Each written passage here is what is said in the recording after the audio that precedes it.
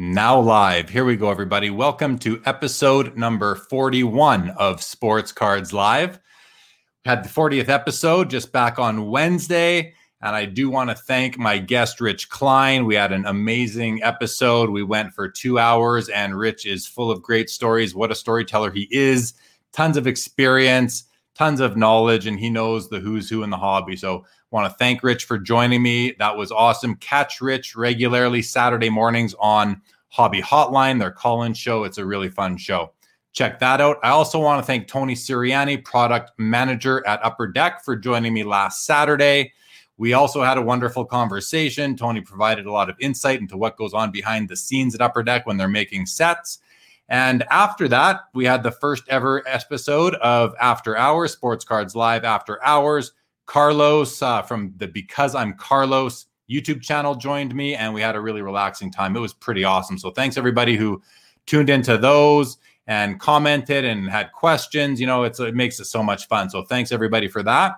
Want to let you all know this coming Wednesday, my guests will be the Urschel brothers. These are a couple of guys who are pretty much super collectors of Upper Deck monumental patches that come out of the cup. They're really awesome. They've got like close to 100 of these things, I think, and they're going to show them to us. That'll be pretty cool. Well, it'll be a nice, relaxing collector's perspective type of episode. Next Saturday's guest is to be determined, but will be followed up with another episode of After Hours. Want to thank everybody who subscribed to the YouTube channel. Last week, we hit the 1,000 subscriber mark, so that was pretty cool. Thank you so much to everyone who has subscribed. If you haven't yet, I'd appreciate it if you would. That'd be wonderful. Thank you very much.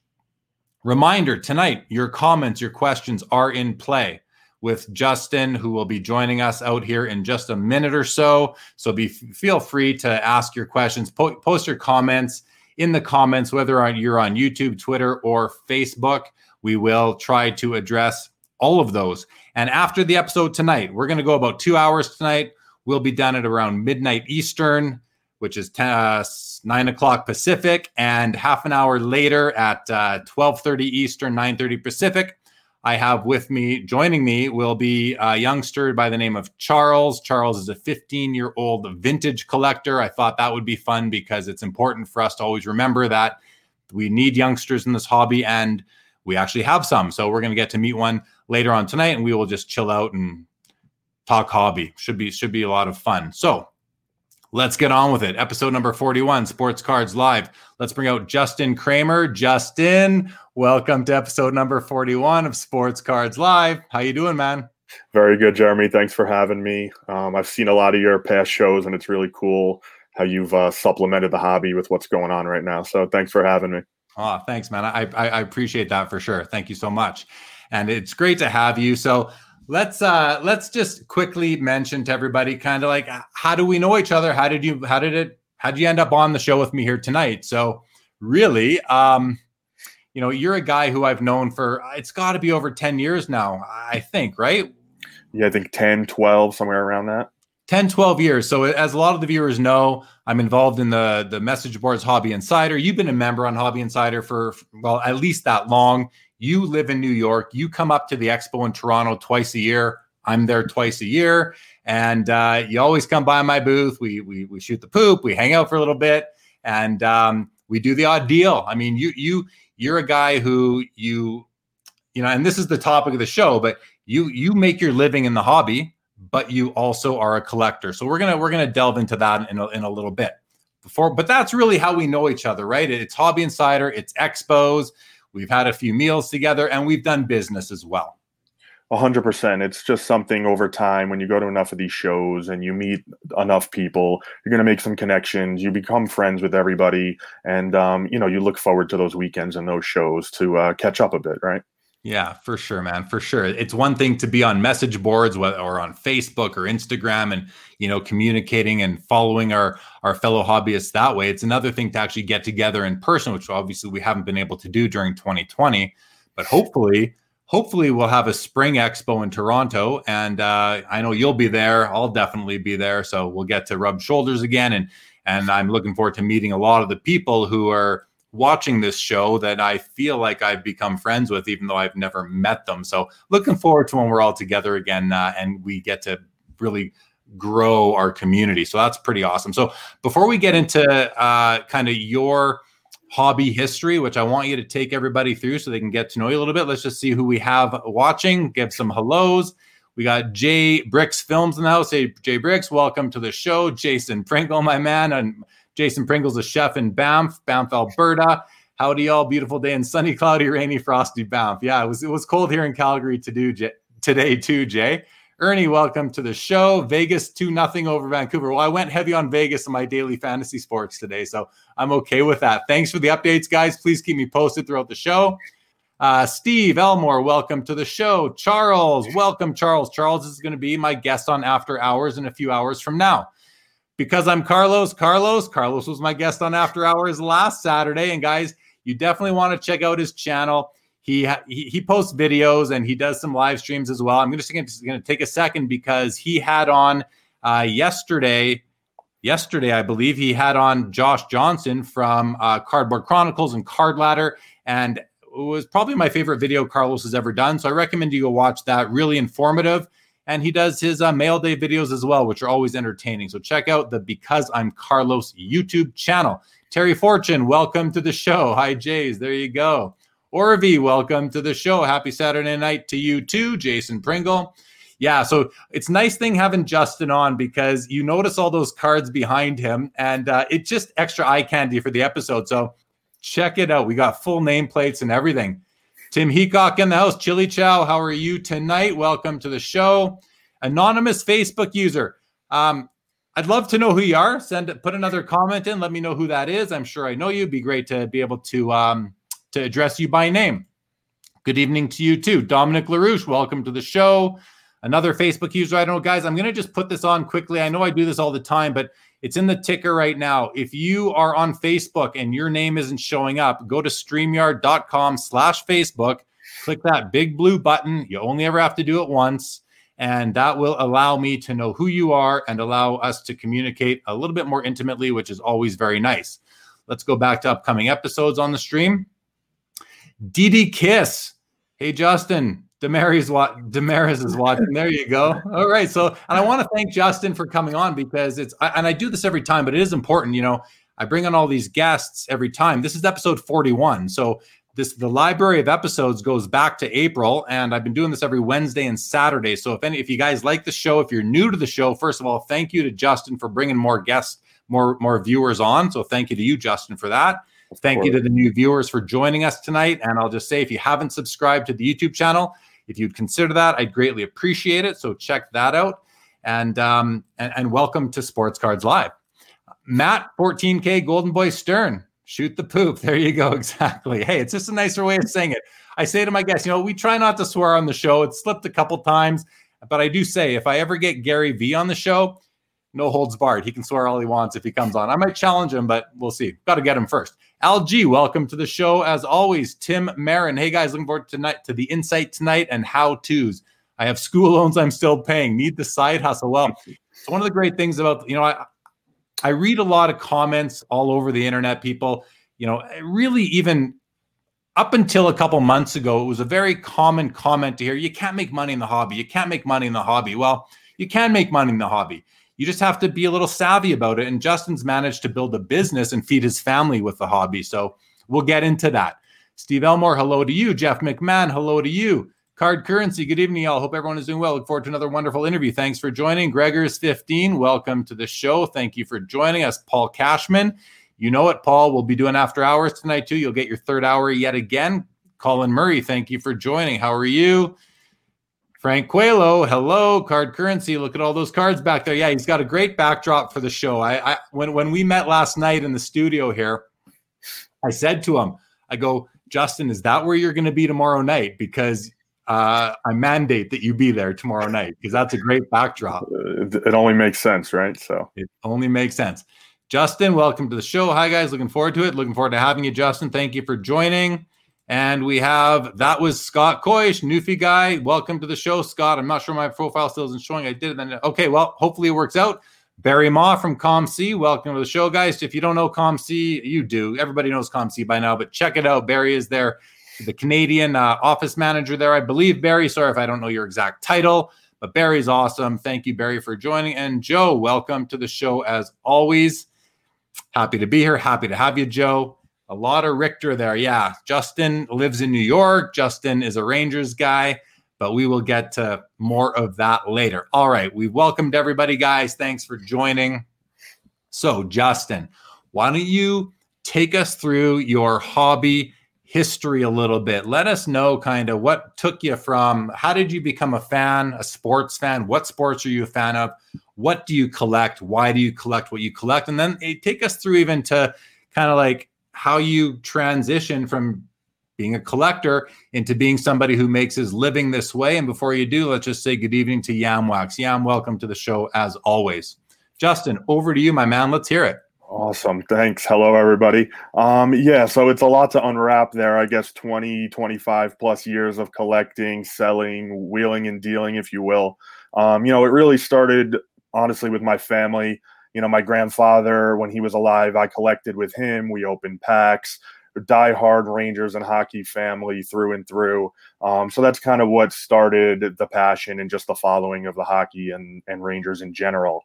Over the years, obviously high school, college, you don't have as much money, you don't have time to collect, but I still loved hockey and sports in general. And I really tried to follow that path with my major of sports management and business in college. And then I was able to luckily get my foot in the door at Steiner Sports, a company that I learned a lot from. It really intersected my collecting and passion for the cards into the more professional role and, a more corporate kind of scene where I learned a lot and then eventually left there and now have, for the past 7 years, my own small but growing full-service consignment company here in New York. So, Justin, what was your education that kind of, did you go to school? Did you take business in school, anything like that to prep yourself for this? And once you answer that, let's get into how did you actually get your job at Steiner? Yeah, I went to a school down in Maryland, Towson University, and they had what they called a kinesiology program. Basically, it was a sports management major with a minor in business. So we did a lot of networking. We did some traveling to some sports teams and just got to interact with some of the upper management there and just get some background on how they branded themselves and how they did some marketing. So that was an area where I tried to learn just how to interact properly and put yourself in a position to capitalize on some opportunities, whether it was business or networking and all of those type of things. The knowledge in terms of the cards and the memorabilia really came just from experience, going to shows when I was younger, knowing what I'm looking at, and then Steiner really kind of bridged that gap for me in terms of proper processes, the auction world, how to work a signing with an athlete properly and take care of them and get the product done correctly. So I tried to really get a well-rounded view of what's going on in the industry as a whole, not just cards, but I also have some knowledge in game used and game worn memorabilia, autographs, signed baseballs, certificates, all those sort of things that I can touch base and take advantage of opportunities, whether it's buying or selling, or especially the consignment business that I have going on now. So you're pretty well rounded. I mean, I think of the vendors that are all at the expo and the national, and you see guys that they're all cards or they're all memorabilia. There's not that many that actually kind of do it all. But from your experience at Steiner, and if anybody that doesn't know, can you explain what Steiner is? Because Steiner's a pretty well-known brand in the hobby, right? And getting that job there was probably a major stepping stone for you. So explain to us how, because I know the answer, but I think it's cool. Tell us how you got your job there, and then really just give us the elevator speech on what Steiner does. Yeah, the truth is, just like I took an opportunity where I actually grew up and went to high school with a girl whose father was the head trainer for the New York Knicks at the time, from I believe the late 70s to the late 90s. And they were friends, family friends. And he really helped get my foot in the door for one of Steiner's internship programs over the summer while I was in college. And, I tried to take advantage of that. I worked hard. I did what I needed to do and just proved that I belonged and was competent and, could try to make a difference and help that company earn more money. Right. So luckily after that internship, they offered me a full-time position out of school. I graduated in '08 and I was there full-time like 2 weeks later. So, and from there, it was an interesting time in 2008. About 6 months in after I got there full time, the economy collapsed in the US. So I basically went from working in their auction department as someone that was trying to list 40, 50 items a day to someone, I guess, with my feet to the fire, trying to run the entire department and, grow it from where it had kind of collapsed to. So yeah, again, just learning on the job and learning some skills, everything from Photoshop and how to present images and items of memorabilia properly to how to work with larger companies that were trying to raise money for charity auctions for. So it was definitely a steep learning curve, but it was a great experience for sure. And you're using those skills that you picked up working at Steiner today in your own business. Would you say, and this is just a question I just kind of thought of, but would you be doing what you're doing now with your company if you didn't have that Steiner experience? Like, did the Steiner experience kind of prop you for what you're doing now? 100%. I'm basically in a lot of ways doing exactly what I was doing there, just now for myself. And again, I wasn't trying to reinvent the wheel or anything, but I was trying to take what I learned at Steiner, improve upon the good ideas, learn from the mistakes, and make some changes, and just try to be as efficient as possible and grow my business with that knowledge. Cool, man. Cool. All right. A couple of comments I want to address here. Footy Cards 32 says, "Hi, Jeremy, love your show. Cheers all the way from cheers from all the collectors in Australia. Footy Cards, that's wicked, man. Thank you for joining tonight. I spent a year in Australia in 1990, 91, right out of high school to age myself. And so I actually found cards when I was there somewhere in Sydney. I forget. I was buying Skybox basketball cards there at some hobby shop. But anyway, and I managed to make my way around that country. So love your country. Welcome to the show. And really nice to hear that you guys are enjoying it. And so hello back to all of you there. Joe says to you, Justin, cool to have collected with your grandfather and then translate that early passion into a viable career. That is pretty cool. I mean, really, if you think about it, those early days with your grandfather is what put you in this direction. So it's crazy. 100%.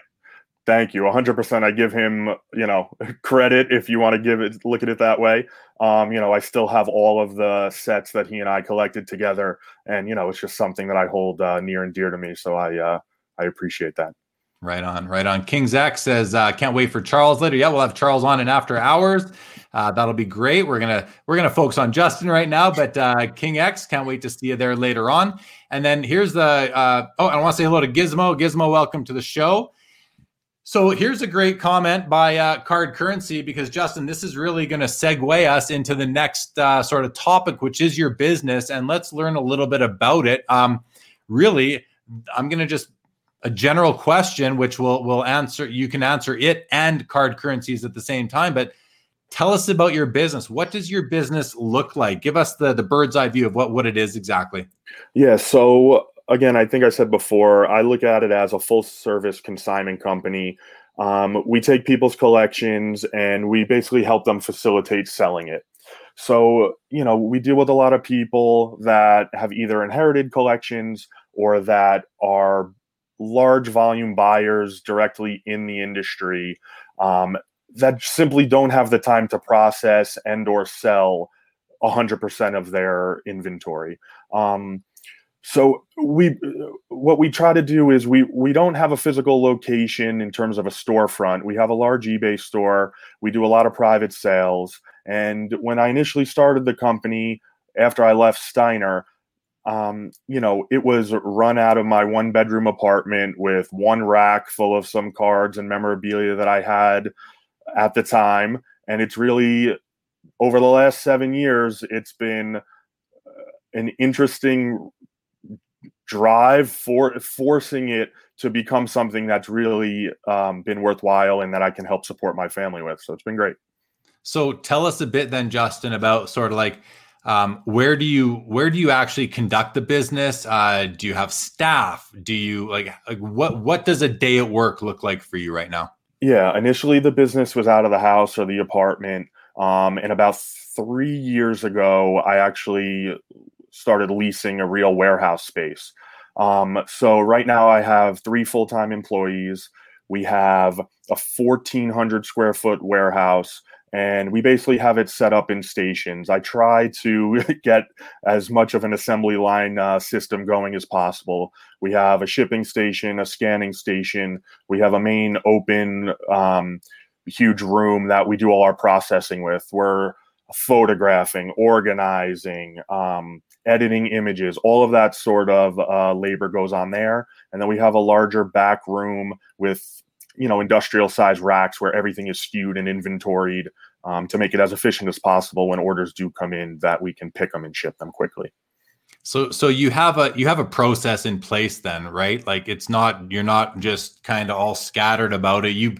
And I mean, I've seen you walking around Expo buying up lots of cards. So you pick up a lot of cards, you take it back to New York, you take it to the warehouse, and Monday morning when the staff comes in, it's process, photograph, process the items into inventory. You've got a SKU system going on. Is it like a scanner type of system like you would see in several warehouses? Do you have that level of technology? We don't yet. It's something that we've looked into, and I have had experience with that type of system. Personally, it's very interesting that it depends on the consignor. It depends on the collection that we get in personally too. But we turn over inventory so quickly that to have to put it into, another online database and extract it out at some level, I think that we move quicker with the system that we have in place. And again, that's something from Steiner where I saw what was going on the consignment end with some issues with items getting shipped accidentally, thinking it was another item. So we've kind of cleaned some of that up in, again, simple ways, but it's made us much more efficient. And the efficiency is really something that I try to harp on every day and try to look, what can we do here? What's the better way to do this or that? Because again, on some levels, if we're not dealing with, Mike Trout superfractors, unfortunately yet, but we are trying to process through as much inventory as we can, especially right now with the way that the market is going. We're trying to ride the wave and, just bring in as much revenue as possible. Well, I like that you say you're not dealing in Mike Trout superfractors yet. People aren't. Yeah, you're not yet, right? But and I know there's only one of those, so it'll be tough to ever get that. But hey, there are a lot of big cards out there, and I thought that was cool that you said yet. So gotta have goals.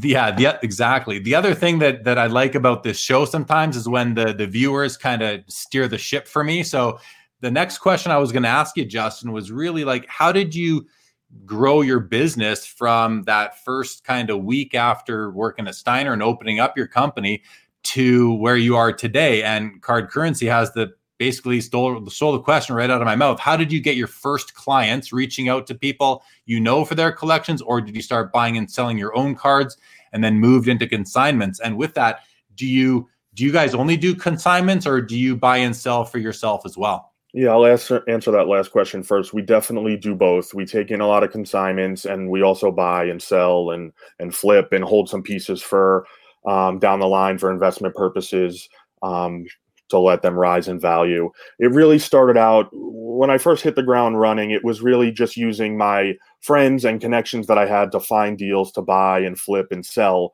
And as I went on and as I started talking deeper about what I was doing and leaving Steiner, I started hearing from people nonstop that they just needed help, or they had items that they didn't know enough information about to sell properly. So that's where, again, in my mind, my well-roundedness and experience in a lot of these different areas has come into play to not only help my company, but really the whole goal is to help other people and consigners that give me their items to realize as much money and value out of their collections as possible.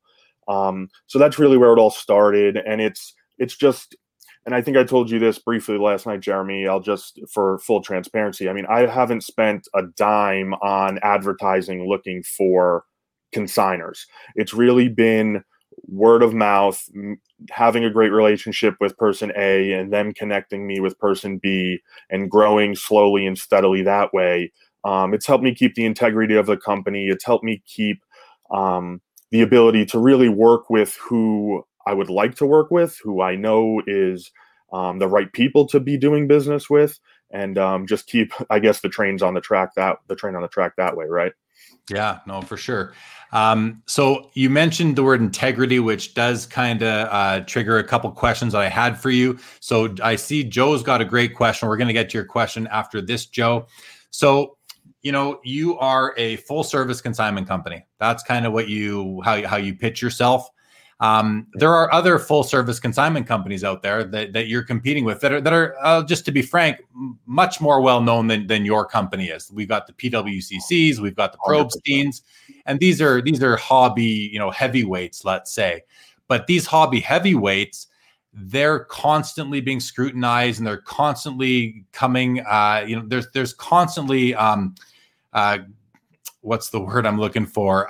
Controversy surrounding them. Because of, people think that there's shill bidding going on. People think that there's card trimming going on. All these things that most people are aware of. If you've been in the hobby for a year or so now, you know about these issues that are out there, because wherever there's money, there's people willing to be fraudulent to get it. And so one of the things that I've done with the bigger ones, the PWCs and the Probesteins, if I send them my cards, I'm not going to use myself in this example. If somebody out there sends them their cards to sell, they are then there's potentially some motivation for them to bid on their own items, or to have a friend or a family member or some associate bid on their items with that consignment company in order to get more money for them, to bid the number up so that somebody else will still be the high bidder and buy that card for more than they otherwise would have if you weren't shilling your auction. So I want to give you the opportunity to explain to people kind of what your thoughts are on that negative stigma that is attached to those large competitors of yours, and how you deal with that personally with your consignment clients. Yeah, I think it's a terrible situation in a multitude of different ways. I think it messes with the market in general right off the bat if you're showing realized prices that aren't actual sales, or what people were actually bidding against real buyers for. So it just skews the market in that way right off the bat.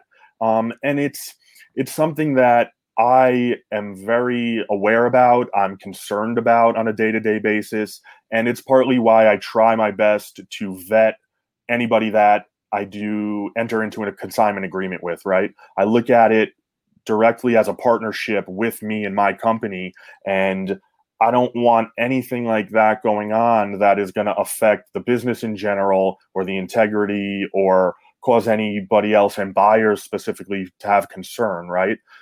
Specifically in my personal consignment agreement, we have something that states that bidding on your own items, or having someone bid on your own items basically on your behalf that don't intend to pay or naturally purchase the item, is prohibited.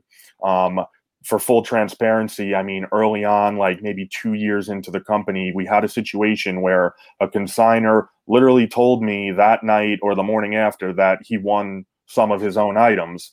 So it was a situation where I literally took down everything else that he had and drove to him the next day and returned every item he had with me to him. And it was just a situation where it's just not a path I want to go down. I don't think there's a winner in any of those situations. So yeah, look, it's tough. It's tough because you're never going to be able to 100% eradicate that and prove that, Billy's cousin from, across the country isn't bidding on anything. It's just the truth. But I can definitely try to take steps to know who I'm dealing with and just make sure that I deal with that in the best way possible. I love it, man. I love the story that you drove everything back to this guy because you just didn't want to do business with him anymore. I mean, because I asked the question, what do you do about it? But there's really no easy answer because unless you hire a private investigator to investigate every auction you're holding, how do you ever really know if somebody is doing this? And that's the biggest challenge that these big monsters in the hobby, the PWCs and Probsteins, are up against, because they've got hundreds of consignment clients, and those consignment clients can open up another eBay account and place a bid, or get their cousin to place a bid, or get their buddy or their sister or their wife or their husband, whatever, to place bids. That's a really difficult thing for them to be up against, and they're constantly accused of it. And then what happens is a lot of the people in the hobby who don't really understand how the hobby works a lot of the time, they think it's PWCC that's shilling the auctions themselves. And there's been accusations of that over the years, and I mean, maybe they did it at one point, who knows? But I kind of can't see them doing it because, it's just not worth it to risk your whole business, in my opinion. Why would you risk your whole business to make a few bucks on a couple auctions one month when, you're looking to do this for the long term? And especially with those guys, I mean, these guys have been around so long. So, I guess the thing is with your company, because you're smaller, and I assume you aspire to grow your business. Is that a fair assumption? 100%. I mean, it'd be foolish to say that wasn't the goal at the end of the day, right? But I think the system I have in place, I've really let some of these consigners kind of guide me and our company in terms of how they want to handle some items, right? I have a lot of clients that run straight auctions, but I also have a lot of clients that we put items up in the store, buy it now for. So it lets them protect the items a bit. It lets us know that these sales are legitimate and nothing weird or shady is going on.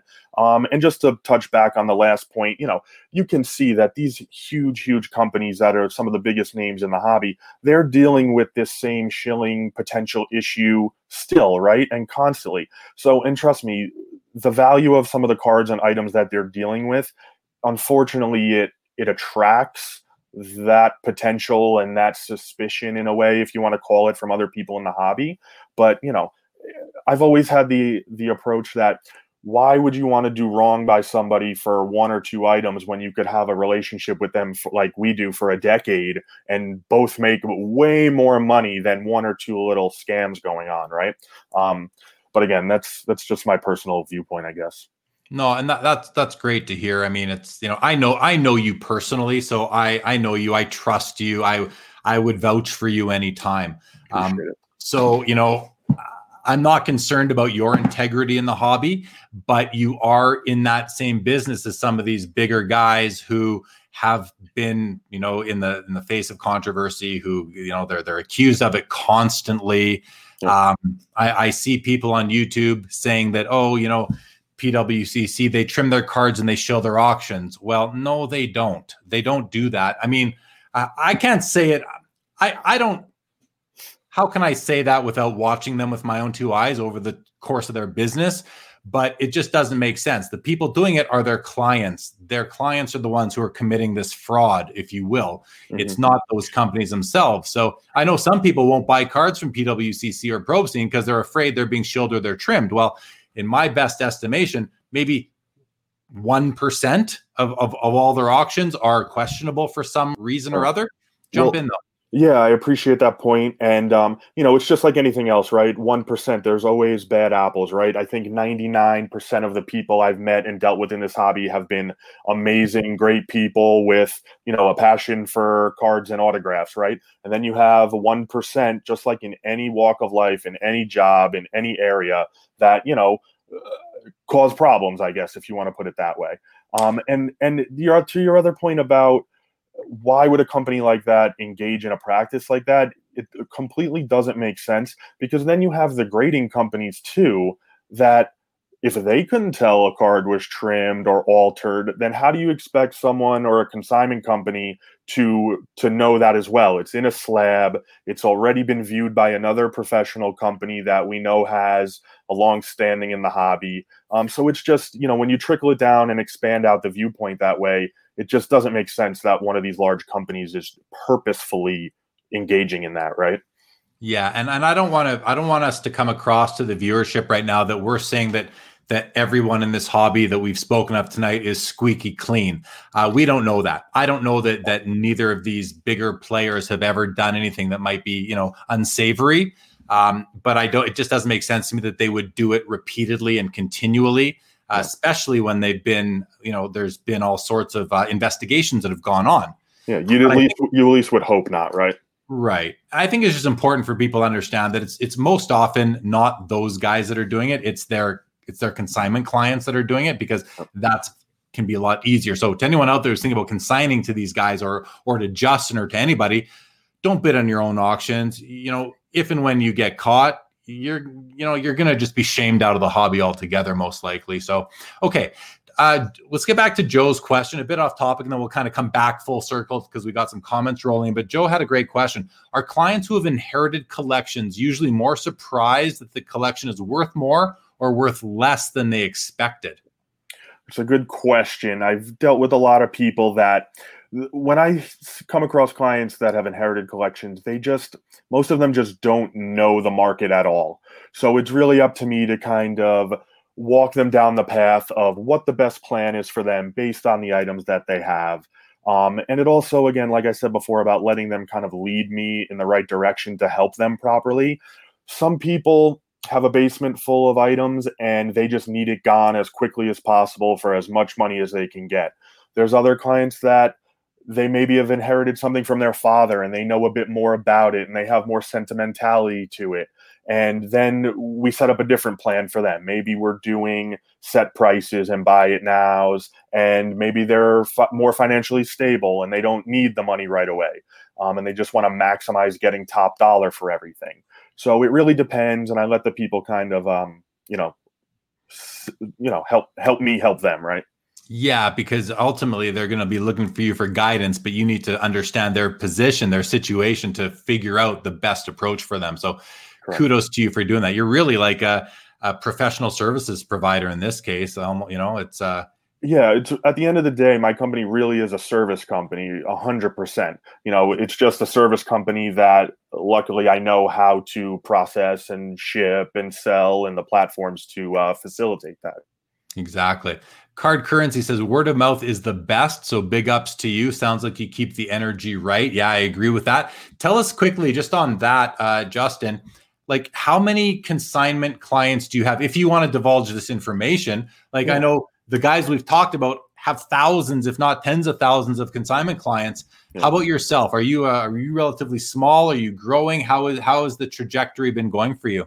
Yeah, as of right now, I have about 24 dedicated, consistent, every 2 weeks, every month consigners. Through the course of a year, there's probably 5 to 6 unique large collections that come in. Again, most of them are through, just friends and people that I know in the industry or other current consigners that are saying, listen, I have a friend, they need a lot of help, or they inherited this, or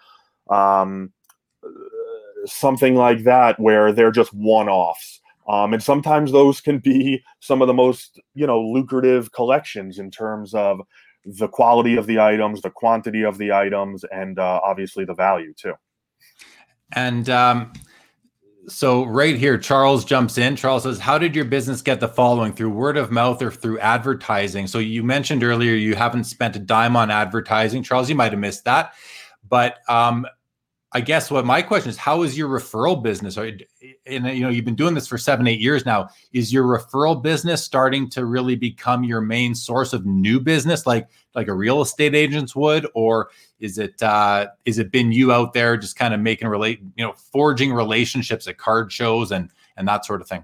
Yeah, it's been a combination of both, right? I mean, it takes time to establish some relationships, and it takes a lot of trust, at least in my mind, to hand people over $50,000 worth of collectibles, right? And say, here, please do right by me. Please get me fair market value for my items. So, there's people that I've just started to work with over the last, let's say, year or two that I've known for 8-10 years, and now maybe they're in a different position and they have more inventory that they can't handle, or they have a kid now and they just don't have the amount of time that they used to have. So by me and my team doing this full time, we're able to really handle that portion of the items for a lot of people. I just want to mention, you say my team, and you have 3 full-time employees. So that's impressive. I mean, I know you're married, you've got young children, one or two? Two. Yep. 2. You got 2 young kids, just like myself. Under 4. Yeah, I got 2 under 4 as well. And so you're earning a living. You're feeding your family, your wife, your 2 kids, yourself. I don't know of course, I don't understand your whole situation. I got a dog. Yep. All that. Yeah. But you're feeding your family, your wife's I don't know what your wife does, doesn't matter. But you're also helping 3 other people, your employees who are paying their rent, their mortgages, what else. So you've really built a wonderful business here, a small business compared to some of the others, but you've managed to do that. And I think that's just awesome, man. Congratulations for that. When you have employees, that's responsibility. You're changing the world. I mean, it might sound crazy to some people, but you are. When you have employees, they rely on you to keep the business going. They rely on you to keep on grinding and finding more business and hopefully growing so they can make more money too. So kudos to you for doing that. And the other thing is that in this business, as we know, it's really thrived during the pandemic. So when a lot of people, and you mentioned to me, you were concerned when this first hit, but it was the exact opposite happened, as we all now know with 4 months of hindsight. Let's just burn through a few comments here because there's a lot of stuff in here, some really great comments. So Bromf says, to piggyback on that topic of shilling, do you think eBay should have a metric of not only sold auctions, but actually paid auctions? I mean, no brainer. Yes, Bromf, no brainer. 100%. Yes. That would change that would make eBay's sold data so much more reliable, so much more important. It could be a big deal. It would be very much an important change that I think a lot of us want. I know Chris McGill from House of Jordans and Card Ladder is really lobbying for that, and I think I'm going to join him on that for sure. Hello, the Card Collector, another youngster in the hobby. Welcome to the show. Card Currency agrees with Bromf. Yeah, for sure. We need that. We need that for sure. Yep, agree. Paid items would be nice. Yes, it would alleviate a lot of the shilling accusations to know what actually gets paid for, because now if it's not paid for, all of a sudden, if you have a lot of auctions where your buyers aren't paying for it, people are going to automatically assume that it's been shilled. It would certainly help with comps, as Card says. Carlos says, BM, I believe they have some of that data, but similar to the real best offer prices, eBay prefers to make it look more like items are selling for more dollars. Yes, they are on the buy it now or best offers, but in terms of auctions that don't get paid for, we don't really see any of that. eBay doesn't seem to communicate that or to change or update those older auctions that never got paid. And it would take some time, right? It would actually take the seller filing a non-paying bidder complaint and all that sort of thing. Carlos goes on to say there's every incentive for them to show higher comps to push higher future sales, which if every incentive except integrity, every incentive except honest transparency. So unfortunately, I guess money talks. Colin Murray says, what percentage of the auctions are consignment versus items from a collection you buy? There's a good question. Justin, can you give an answer to that? Yeah, I would say right now we're about 60% consignments to 40% owned by my company. I got to say, in the past year or so, the amount, the number of consigners hasn't changed dramatically. I add 1 or 2 guys, a few guys a year that are in terms of my consistent guys, but the quantity of product that those relationships have started to bring into our warehouse has jumped exponentially. So again, just like we're touching on the relationship portion of this, right? You get more comfortable, you start getting a nice check every month. You want that check to grow, right? So you're going to hustle harder. You're going to give me some better stuff. You're going to want to push more items through the process. And it's naturally evolving that way. And I like it. I like to, I try to be slow and steady, and I'm fine with that. So. And just to tell a story about ties right into Colin's question here. I remember probably 2 years ago, Justin, I was at the expo and I said to you, before you leave, man, I'm going to give you some cards to sell for me. Well, you left. You left. I'm still embarrassed. Yep. You left, and then you called me like, "Oh man, I'm so sorry. I'm so sorry." Well, the next expo, I believe it was, you didn't leave. We met up and we sat in the cafeteria for a good hour at the end of the show. And you looked through the box, and I thought, well, maybe you'll just buy it from me, and then you can own it and sell it yourself. And we went through that process. I don't know if you remember sitting there. I'm sure you remember. I'm trying to come up with a number. You're looking at it. You're waiting for me to come up with a number. It's difficult to do. And at the end of the whole thing, we negotiated. We didn't get anywhere. Yeah. And then I said to you, but wait, will you just take this on consignment? You're like, yeah, sure. Okay, well, what a waste of time that was. Just take it on consignment. I can be patient to wait for my proceeds. Yeah. So you did. We've done, like I said before, and in full transparency to the viewership, we've done business. You have sold cards for me through your business, and I was more than pleased with the results, and not only the results, but your customer service and your reporting. Your reporting was excellent. So I want to give you kudos for that. Thank you. Brom says to Carlos, that's why I feel eBay won't have transparency despite how much money is at stake at this point in the hobby. Carlos agrees because the tough part of the hobby, there's so little accountability. Yeah, we're in a hobby that functions like a stock market in a lot of ways. We're buying and selling assets that are, rising and falling in values all the time. But there's no regulation. There's none. There's no regulation in our hobby, and I don't know how we implement that. But that's another discussion for another time. If I could just jump in real quick, to your point, there's especially now, right? So much volatility. You're seeing cards jump 2, 3, 10 times their value that they were a few months ago. So it's an interesting time. And just on the point of the eBay transparency, right? So a lot of times, let's say you have any item, a high-end item, a regular lower priced item that technically sells but doesn't get paid for. A lot of times that item gets relisted again, the exact same card, right? So now you have a situation where the same card's been listed or technically sold 2, 3, 4 times, but a real transaction's never taken place there. So again, for eBay to not be able to tell you what a real transaction is or is not in a lot of cases, I think is something that I would like to see them get figured out as well.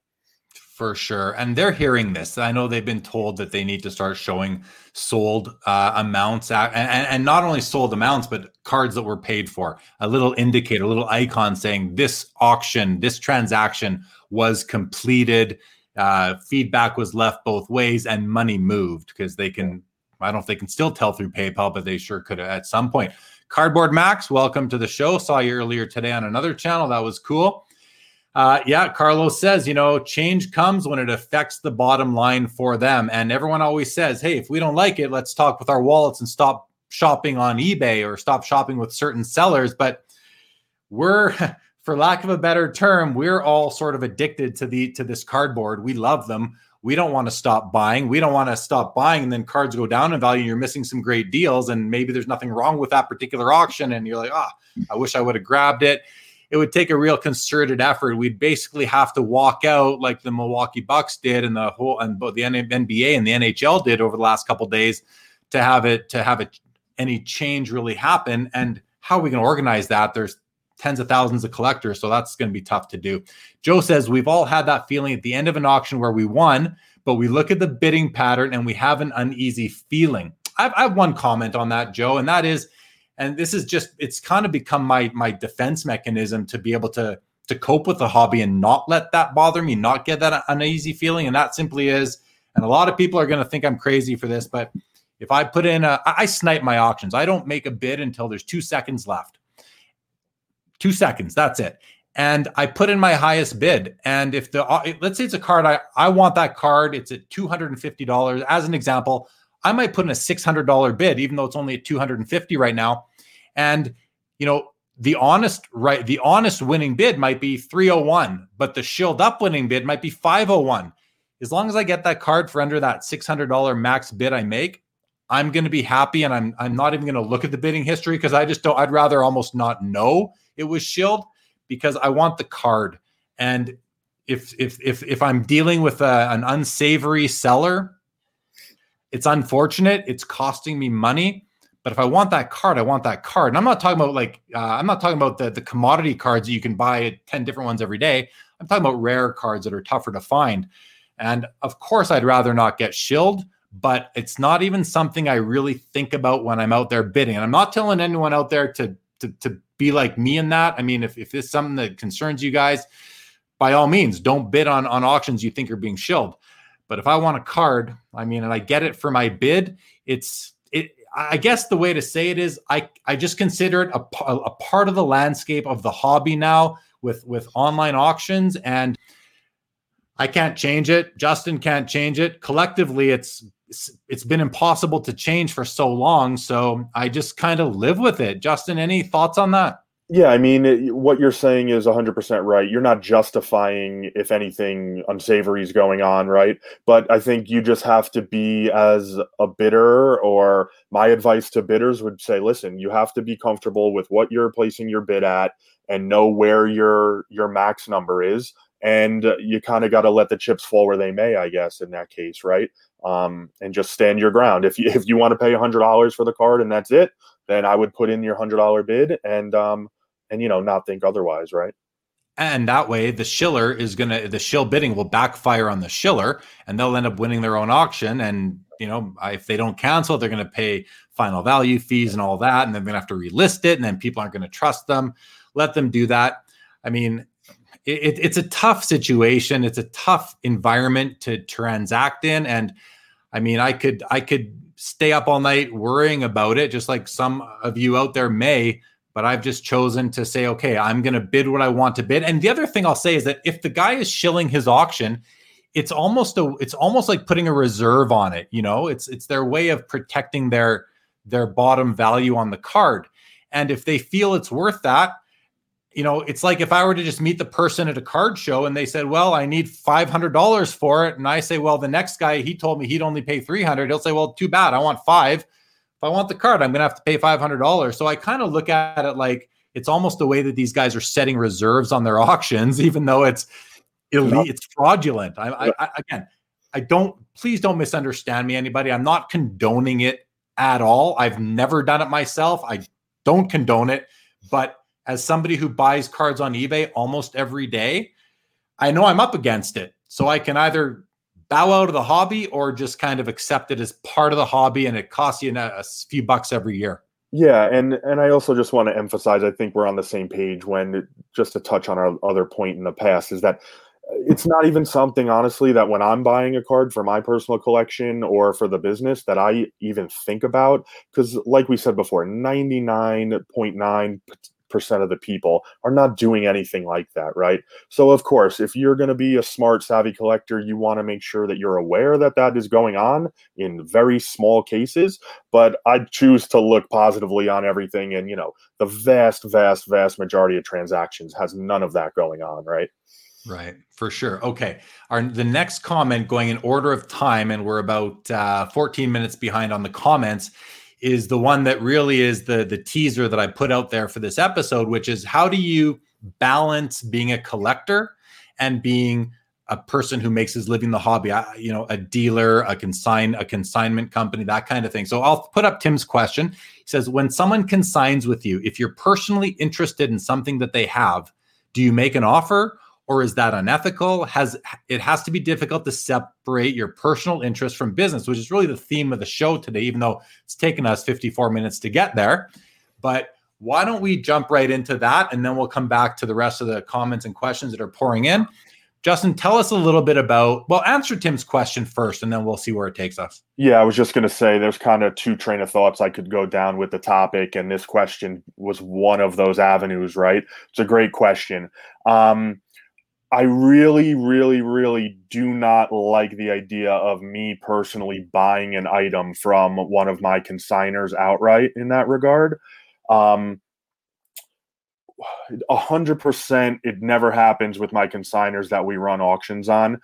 If there's a card that for some reason, let's say somebody had a Mike Richter 101 or, a Mark Messier card that I was remotely interested in, I would just let it pass by, right?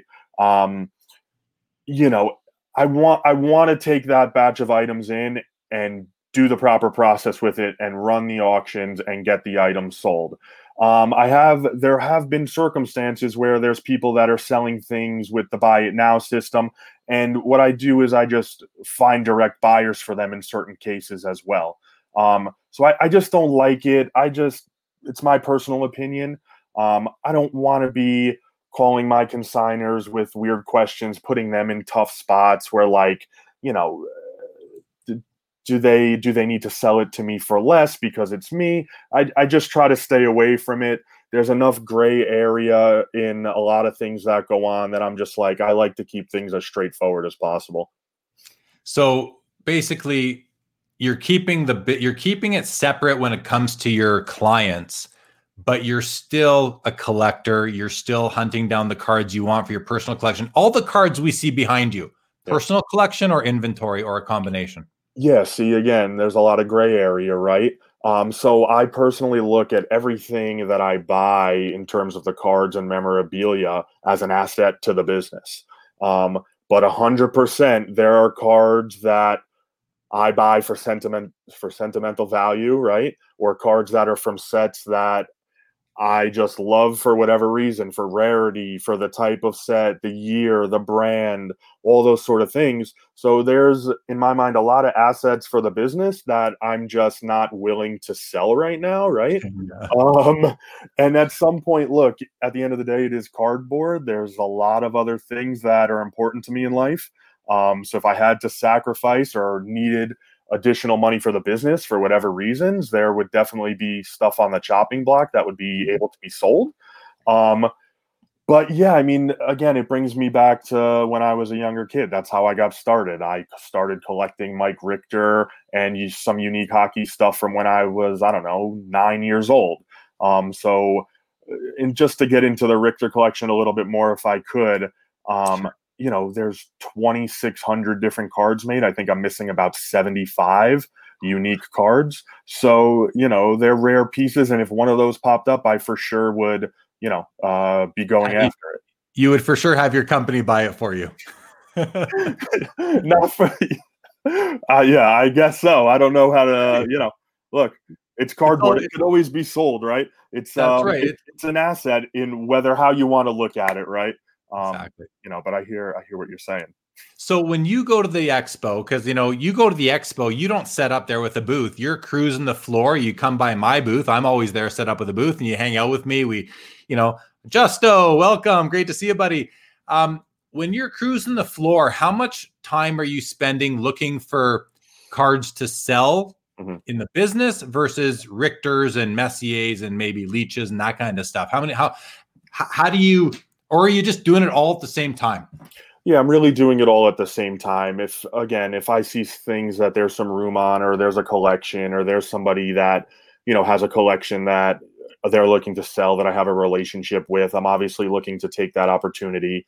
But again, I do my due diligence. I look through showcases. Someone like you, I've been pulled aside in Toronto several times walking down the aisle saying this guy just pulled a Richter 101 from Artifacts, or there's, a George Vezina memorabilia card. Do you have that one? So again, it's just having friends, having connections, people looking out for me and what they know that I like.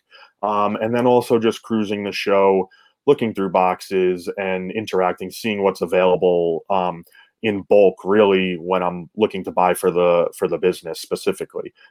Because again, it's nice to make a little bit of money on one or two cards here and there. But, in order to keep the business growing and afloat and pay bills and overhead, I need to be transacting in enough volume and dollars to make it sustainable. 100%. When you're at the shows like the expo, again, because I know it because I see you there, do you spend any time or do you exert any effort to find new consignment clients? Yeah, I think it's a natural process for me in a lot of ways, is just listening closely to people that I'm meeting and interacting with. And I got to say that going to the national and my local shows here in the States, and especially in Toronto, I mean, everyone is so friendly. Everyone there is I guess, hardcore enough, right, to go to a huge expo and pay money to be there, whether it's a dealer or walk in the door, that we immediately have something in common and to talk about and to touch base with. So it comes up naturally. People tell me all the time, and I get calls all the time that they need help with this, or even my current consigners that they just bought another deal. Do you know about this? How can we facilitate selling this properly? So it just comes up naturally. And again, once in a while, I'll say, look, I have the business. You have a shop. Do you need help? And I go from there. Awesome. Okay, let's keep going to some more questions here. I'm not sure who this is, but he says, how is your relationship with the United States Postal Service? Do you use stamps.com or Pirate Ship? Can you answer that? Yeah, I can have some input on that. I don't use any third-party shipping platforms because I do have an anchor store on eBay. I do get a pretty significant shipping discount in that regards with the USPS. I will say the building that I'm in more of like a normal office building with a unique kind of suite with the description I kind of gave earlier. And the post office does pick up directly from us daily. So that was a big plus for me when I was initially working out of the apartment or the house. You got to load up the truck every day. You got to drop them off. And like I said earlier, from an efficiency standpoint, I just didn't like it. And when I moved out into the warehouse, it was like a big plus for us, saved an hour, get more packages out, process more items. It made a lot of sense. Okay, thank you. Legion Italia, welcome to the show, my man. Welcome as always. What is up to you? Card Currency says eBay execs got arrested earlier this year for harassing some users. Definitely not the best run business, in my opinion, when it comes to integrity, I'm saying. Interesting. Terry says, do you have your own site platform or do you sell on eBay? I'll let you take it. Yeah, I think I can kind of answer or touch on both of those last comments or questions. We do all eBay, but our eBay store is what we facilitate basically with all of our items. But I think Jeremy well knows that with Hobby Insider, his other website, we also use platforms like ComC for a lot of our personal deals that we buy. And I'll touch base with that in a minute. But I got to say, eBay, whether you like it or not, and everyone has their gripes or complaints or positives about eBay, in my mind, they are still the largest platform with the most eyes, conducting the most transactions on a daily, weekly, yearly basis. And there's just no denying it or getting around it, whether you like it or not. In the last few years, just the site, I'll just use ComC as an example, that have come into the fray in a much larger light than they were in the past, that I think has definitely helped my company grow and bring in more revenue. But I think from a day-to-day auction platform, eBay's still the top dog by far, right? And what was the comment before? The eBay executives getting fired, that piece? Yeah. Yeah. I guess that was what I wanted to touch on. I hadn't heard anything about that, but just about eBay still being the biggest platform for transactions. Yeah, and the comment that Card Currency said wasn't getting fired, but some execs got arrested for harassing some users. So I kind of rings a bell, but I'm not sure I heard that. But in any event, I'm not denying it's not true. Okay, Terry says eBay lost all integrity by hiding bidder identities, not protecting sellers, almost always siding with buyers, global shipping, and so on. Yeah, I mean, hiding bidder identities, when they started to code your feedback, your username by the feedback, you get the feedback number, but now they give you a character, star character. And so I remember when that happened, and all of a sudden you don't know who's buying things. I used to know who my competition was on certain cards. Now you don't know as well, although you can still, if you put enough time, you can figure out who's who if you watch it closely enough and, get some information here or there. Justin says, definitely, Jeremy, bid on cards you want. You bid on cards you want are thrown at the bids you want. You're throwing bids on cards you want at the last possible second. Thank God for Fiber Network, no doubt. Because, but my biggest fear, I want to know if anyone else out there feels this way. You're looking at your phone. You're about to hit that confirm bid with 2 seconds left. My biggest fear when I'm about to do that isn't that my internet goes down or that my Wi-Fi goes down, or my biggest fear is that all of a sudden the screen of my phone is going to change and someone's phoning me, and I got to reject the call, go back to eBay, and I miss the bid. That's my biggest fear, is that someone's going to text me or phone me at the exact wrong time. Have you ever, do you bid that way yourself, Justin? I actually don't. I put in my max bids kind of early on, and I try to forget about it. I have so many other things going on that sometimes I miss items. So I'm like, you know what? Let me get my max bid in and hope for the best. Yeah. Okay. And you know what? That's fine too. But I pose the question back to you.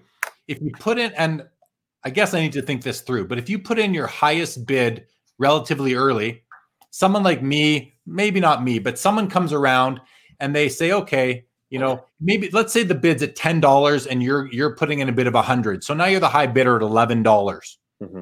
I can come in 15, you're at 16. I can come in at 20, you're at 21.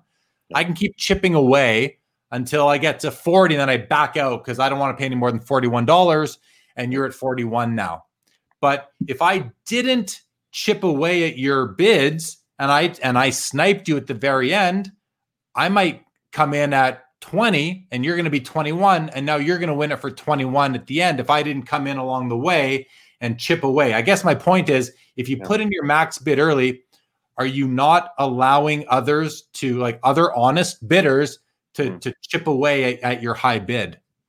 Yeah, I mean, I guess in a sense that you can look at it that way. I just personally feel comfortable, like this is where I want to be on the card or what I'm willing to pay for the card. And if I put in a bid of $80 and it goes for 40 versus 60, personally, it doesn't matter to me, right?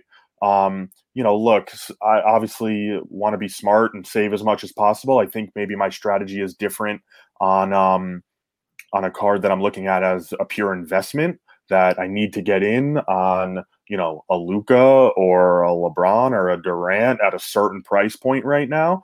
I think that might play into a factor, but for a more run-of-the-mill common card or something that, again, for the PC, I'd probably just go that avenue.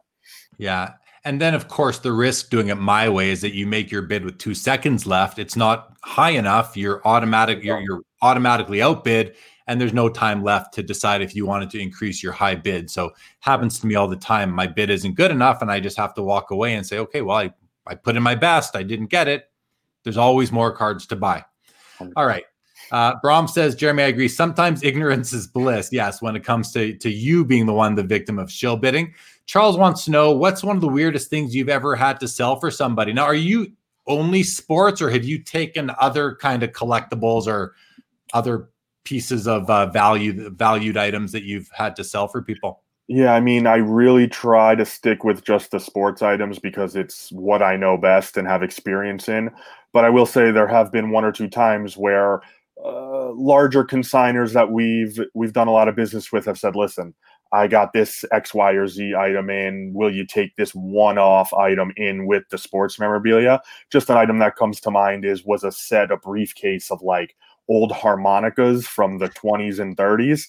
So again, I know nothing about that, but I wanted to do right by my consignor. We did some research, and needless to say, within a week, they were sold for like $200. So it wasn't all that bad. Yeah, agree. Colin says, with no shows to make money for the full-time dealer, boycotting eBay isn't an option. So true. Great point, Colin. Chris says, reserves deter bidders based on experience. Only more savvy bidders notice shillers. I certainly agree with the first comment. And I just had this conversation with somebody earlier today or yesterday where they said, well, you can just put a reserve on it if you're going to sell the item. I said, well, if you put a reserve on your card and it says right on eBay, reserve not yet met, people are just not going to bid. Like putting a reserve on an item you're selling on eBay is the quickest way to waste your time and really not get full value for your item. What are your thoughts on that? Do you ever place reserves on your items, or is this something you would counsel your clients against? Yeah, 100%. I would stay away from it. I think early on in the early eBay days, it was something that people didn't fully understand, and I think it was something that they wanted to protect their items by setting a reserve that way. But I think from what I've heard from buyers, they'd much more just rather see and know your asking price up front. So what we do in that situation is we just put our buy it now price and we work from there. people can still message you. And if you have an item up at $100, they can message you and say, hey, will you take 75? Will you take 80 for it? And then you can at least have that conversation and hopefully get a deal done, right? Even if it's not the exact price you wanted. And in that way, you're still doing the same thing of protecting the item and not letting it run at a 99-cent auction. Fair. Okay, man. Thank you. Georgetown Vintage says, great subject matter tonight. Thank you, GTV, for joining us. 99 goals, 99 goals. Word, I made it. You are here. Amit, welcome to the show. I didn't know that you added your name twice. Is that an homage to Bull Bowl or something like that? I'm just wondering. But welcome to the show, Amit. Card Currency says, so are the cards on the wall behind you PC cards? If so, any chance we get a preview of any? Is that your, I mean, we've talked about it already, it's all in the company, but are these those company cards that you're holding for yourself because you really love them? And is that the story? Yeah, 100%. What I was thinking about earlier was just simply that when I try to separate the personal collection from cards that we're selling for the business right now, it's really just the sentimentality of it and what they mean to me, right? The Richter collection keeps me grounded from collecting with my grandfather, while also, investing in pieces that I hope are going to accrue in value or that have value to definitely other people, because I've had to fight over some of these cards in the bids, right? But I'm sure, just like a lot of other people in the industry and the hobby, there's some cards on the wall behind you that if I went to sell them, there's probably not someone else that would want to pay as much as I paid, right? And just like, the stock market, I guess I try to keep my losses small and try to win big when I can too. So, yeah. Okay. I see here, I'm just seeing Terry made the comment that eBay executives were stalking and harassing. Okay. Thanks, Terry, for providing some clarity to that earlier comment. D. Cabral, welcome to the show. Late, but better late than never, D. Good to see you as always. Wants to know, do you consign raw cards or do you prefer graded cards? Great question. What's your position on that in the company, Justin? Yeah, we definitely take in both versions of cards. On the really higher end stuff that we deal with, we prefer the stuff graded, simply to avoid any potential issues with shipping, returns. And just throwing out an example like a Mike Trout 2011 Topps Update rookie, right? Like, even if the card had a bit of a dinged corner, I would prefer to get that card graded. You know exactly what you're dealing with. It kind of sets the level of the card and the value a bit more in stone, as I look at that as like a commodity card where you can track those sales over a longer period of time and see what they're worth. But we deal in a ton of raw cards. A lot of our consigners, they give us great items, but a lot of them some of them are in the hobby full time. Some of them are also use it as a side hustle, but they also do shows and they want to keep some inventory for themselves, right? So we get in some great pieces, but we are also dealing with, I would call it maybe one level below, the highest end of what a lot of people have in their inventory. So we're selling everything across the board for them. And it really, we sell cards from $10, $20 all the way up to thousands of dollars. So the raw cards don't scare us, and we're not only selling the newest and greatest. We're selling cards from 2004 that we get good numbers on. We're selling fan favorite cards, Don Mattingly bat cards, Derek Jeter patch cards, and just a wide spectrum of stuff. So we like it all. So you collect for yourself. You're a hockey guy for the most part, but you're referencing baseball players here. What percent of your business, like what percent if I were to look in your eBay store right now, what percent of the items are hockey versus baseball versus football, basketball, and other sports? Do you know these numbers, or do you have a gut feel for what the volume percentages are that in your experience? Yeah, again, the inventory changes so quickly from a day-to-day, month-to-month basis that I just don't have, specific tracking mechanisms for that. But I think if you look at the eBay store now, if I had to guesstimate, I would say it's probably 10% hockey and everything else makes up the bulk of it. Basketball definitely, I think, moves the quickest for us in terms of time-wise, but baseball, I think, is still the king in terms of volume. And, there's more baseball produced typically, I think. And that's partly why that is too, but the following is so strong, and the heritage and the lineage of the baseball card collecting is still so strong. And you're in New York, which is, kind of all the sports are there. It's not just, you're not in Canada where it's going to be 90% hockey. You're like you said, you're 10% hockey. So thanks for that. I was curious. Tim Marin, thanks for taking the question. You're welcome, sir. Terry says, Justin has hooked me up with items from past expos. Greatly appreciated. There you go. That's Terry Fortune. Legion says, any thoughts on this? Here's a question that's kind of off topic, but let's have a chat. Any thoughts on Panini blockchain? I've noticed they've inserted redemption cards in Immaculate Baseball this year. Justin, I can't speak to it. Can you? I can't speak to it in too much depth. I have seen some of the promotions going on and some of the cards that they're producing. The process, honestly, I just haven't looked into it enough. I know it's something that they've been pushing and something that I believe I read that initially you get the physical card and also have a digital copy. But in terms of like hearing people speak about it and getting feedback, I just have not heard much about it. Yeah. Okay, cool. I mean, neither. So sorry, Legion, we're not your guys on that, but Panini blockchain is certainly something worthy of learning about. I'm curious about it as well. And I know other YouTube channels and that have spoken about it and looked into it further. So you may get better resources for that elsewhere. Sean Robb says, and Sean, welcome to the show. Justin, he says, do you face issues from buyers denying they received cards? Maybe not that specific issue. Things come up over time in eBay, especially when you're dealing in the volume that we are.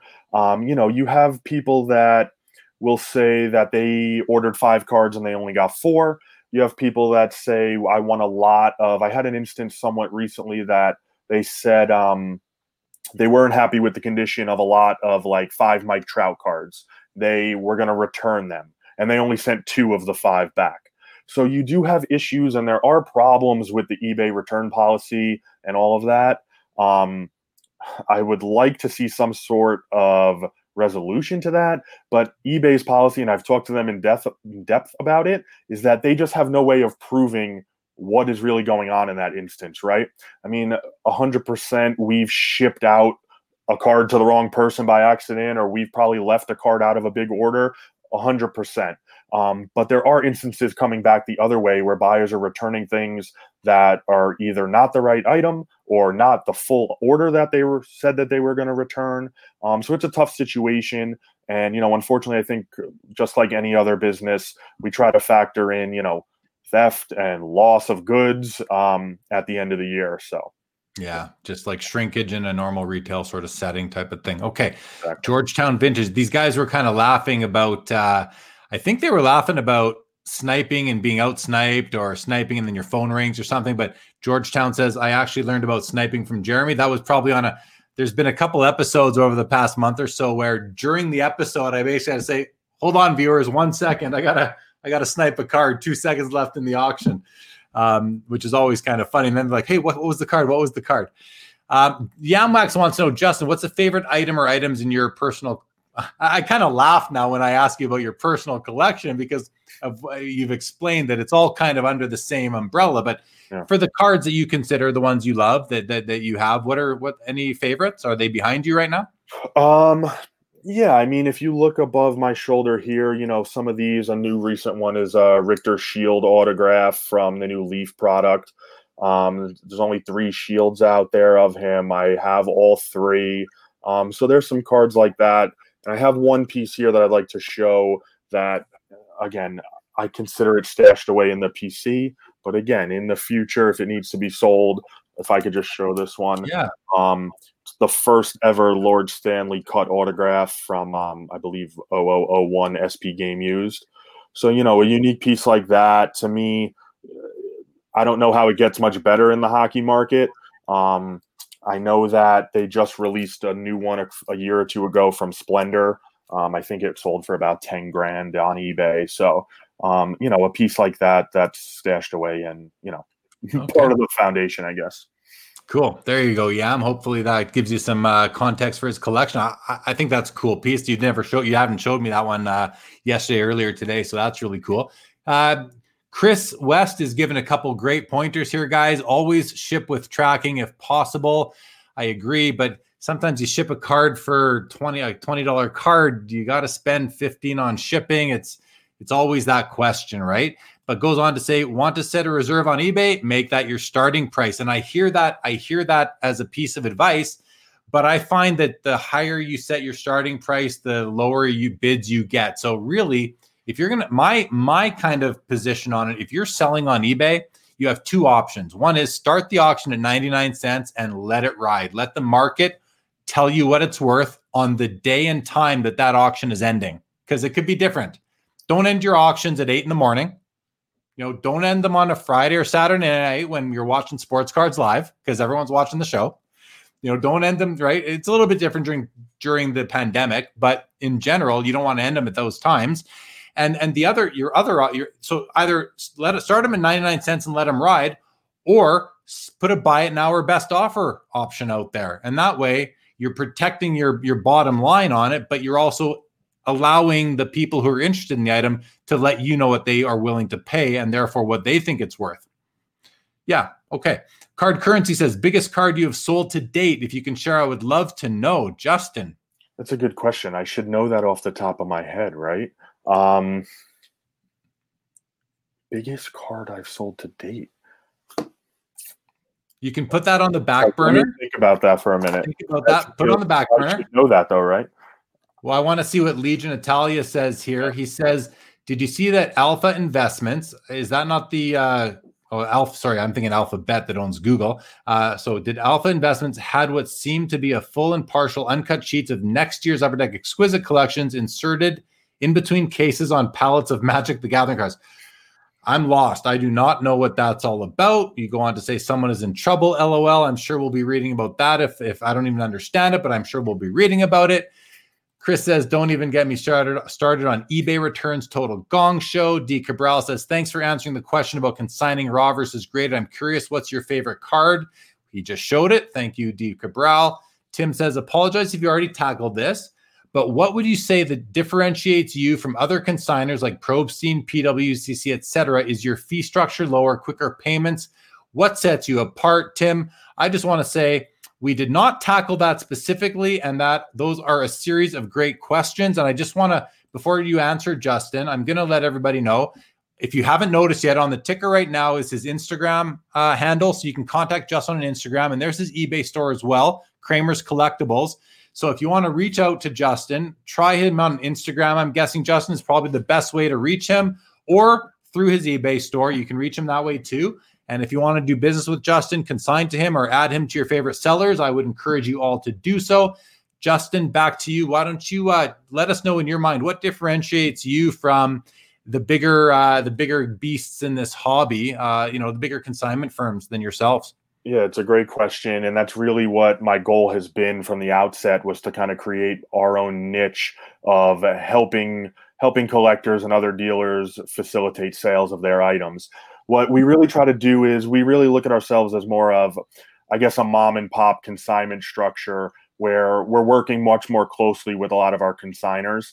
We really try, like I said earlier, to kind of build a plan for them based on their needs and what's going on. We don't just have a set, listen, we're taking all your single cards and running 99-cent auctions. We do auctions. We set starting prices on some items, and we also do a ton of buy it now in the store.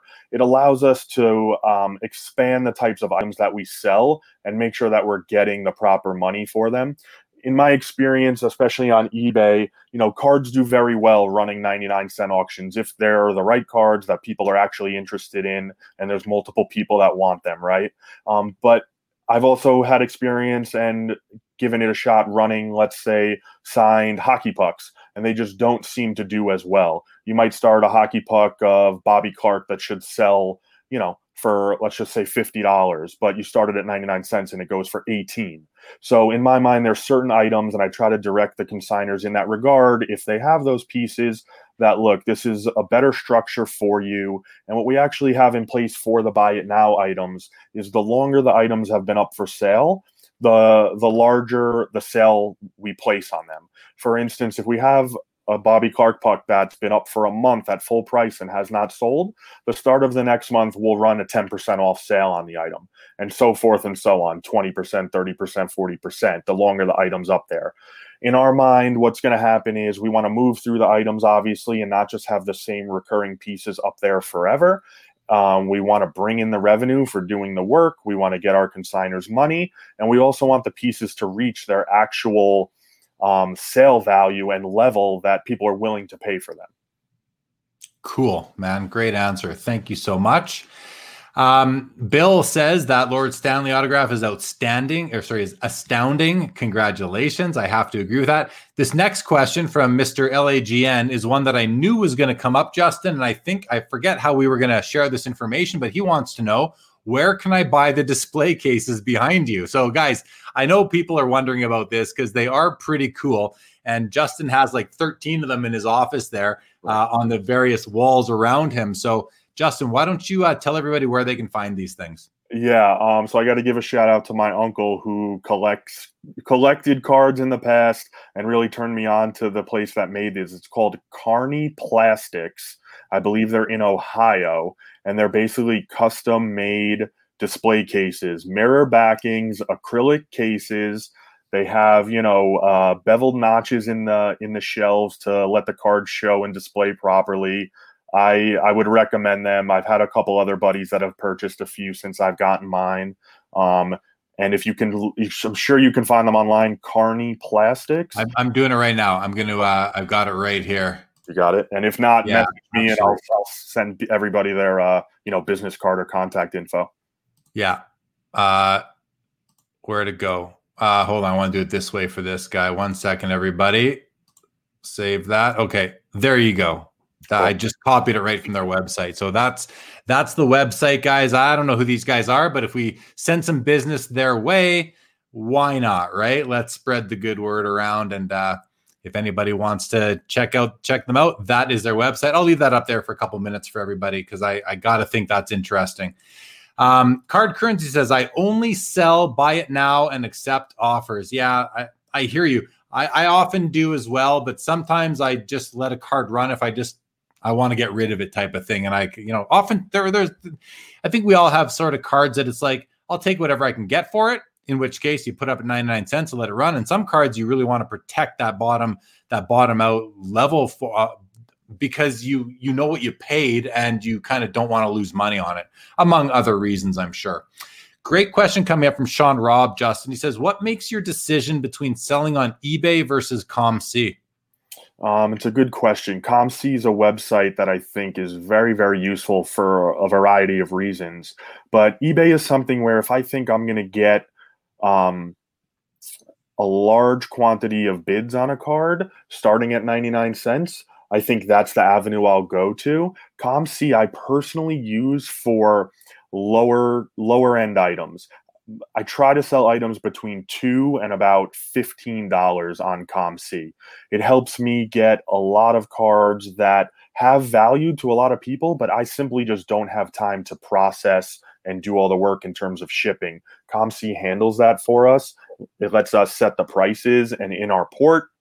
And I've had a lot of success with it the last few years, and it's something that I'm continuously, looking for the right angle. And when I get the right cards in, I definitely ship them a shipment pretty much every month.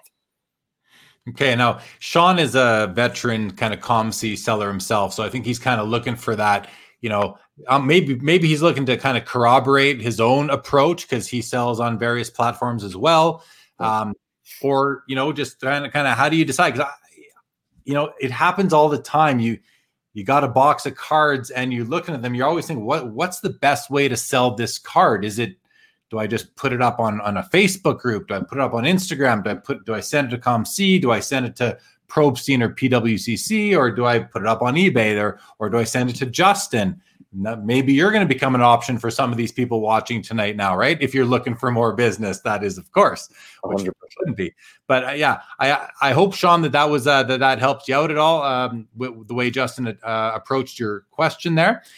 Michael Kohler, another maybe the biggest hockey port on ComC, says, "Hey Justin, got 10,000 rookie cards sitting around for another deal." So I guess you guys have done business before. Yep.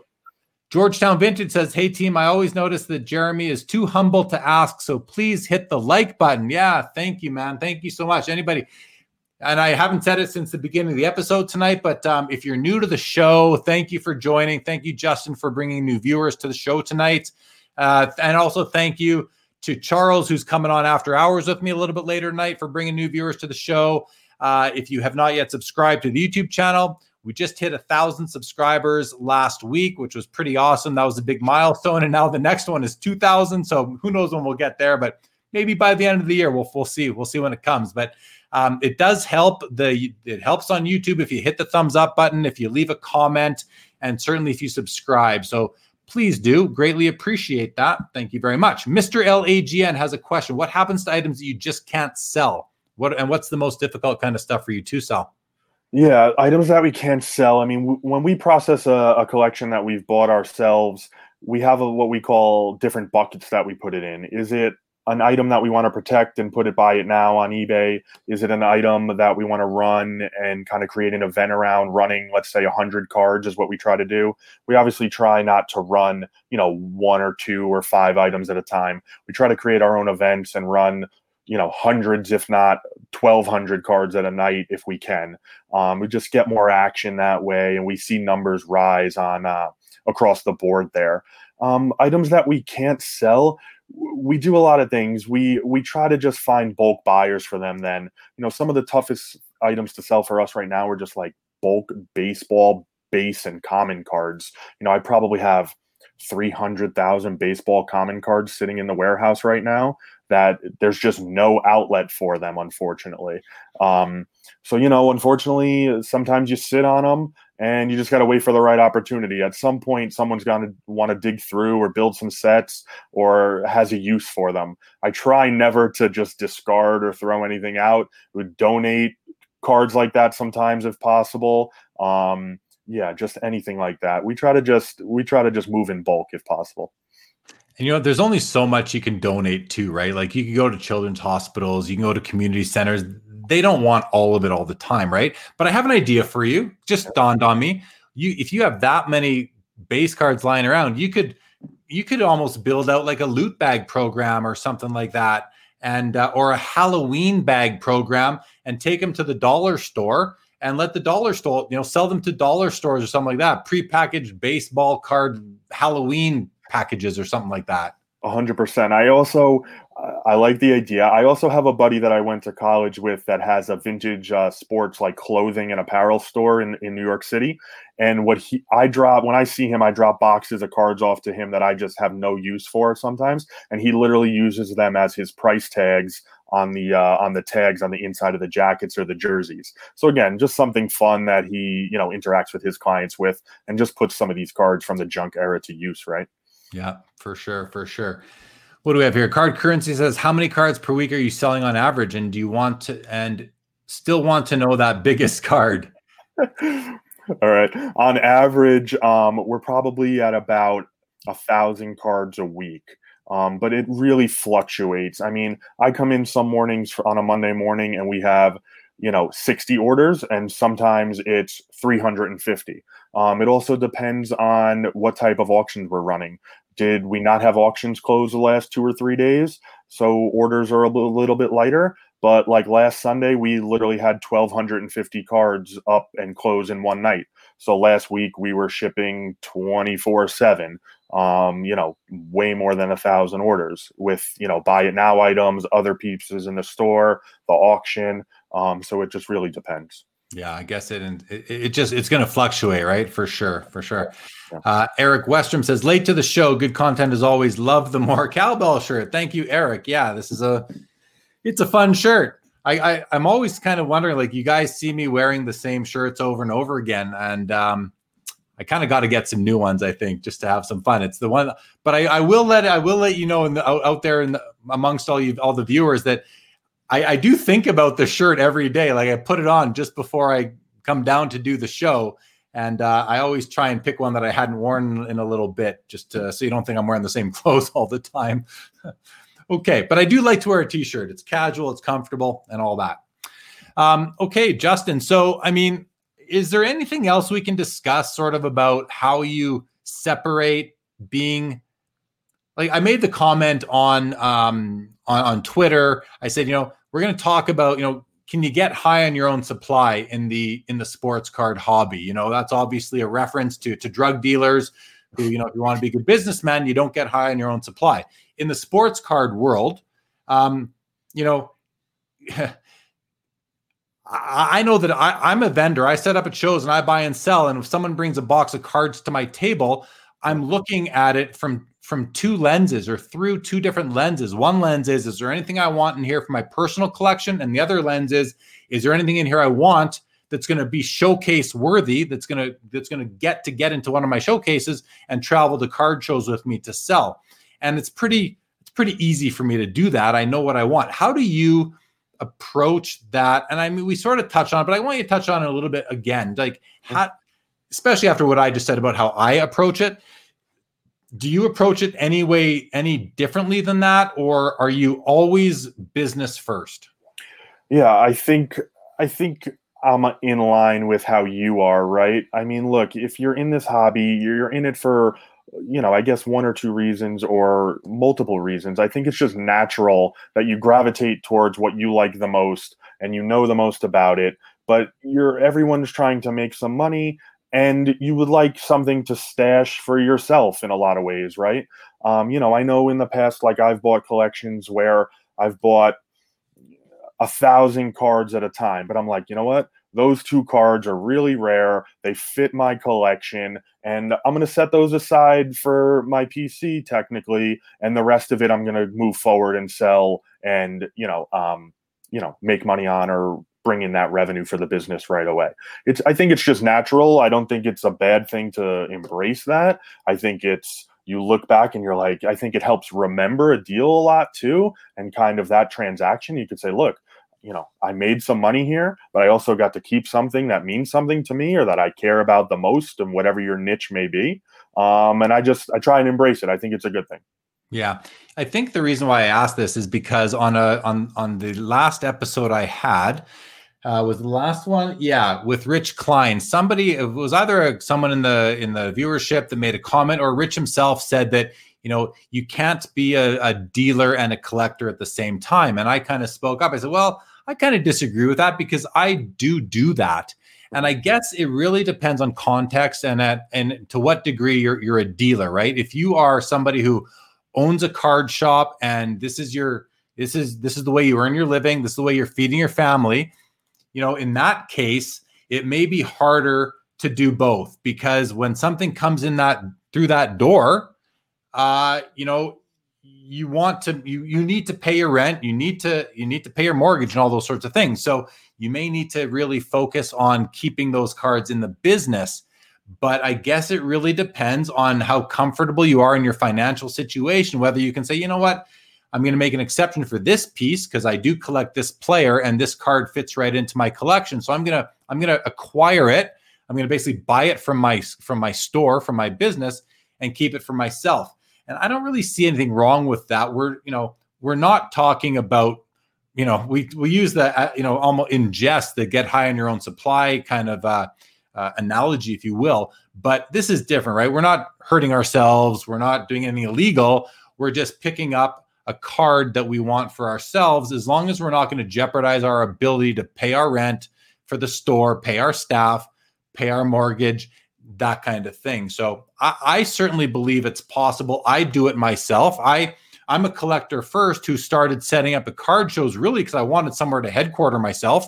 And I got a taste of it once. I was like, this is awesome. I love being on this side of the table. I get to look at other people's cards all day long now. They bring them to me too. It's wonderful. Best of both worlds for you, right? Yeah. And I agree. I think just like a lot of things in life, it depends on the current position you're in, right? Your decision making comes from where you sit, from your perspective.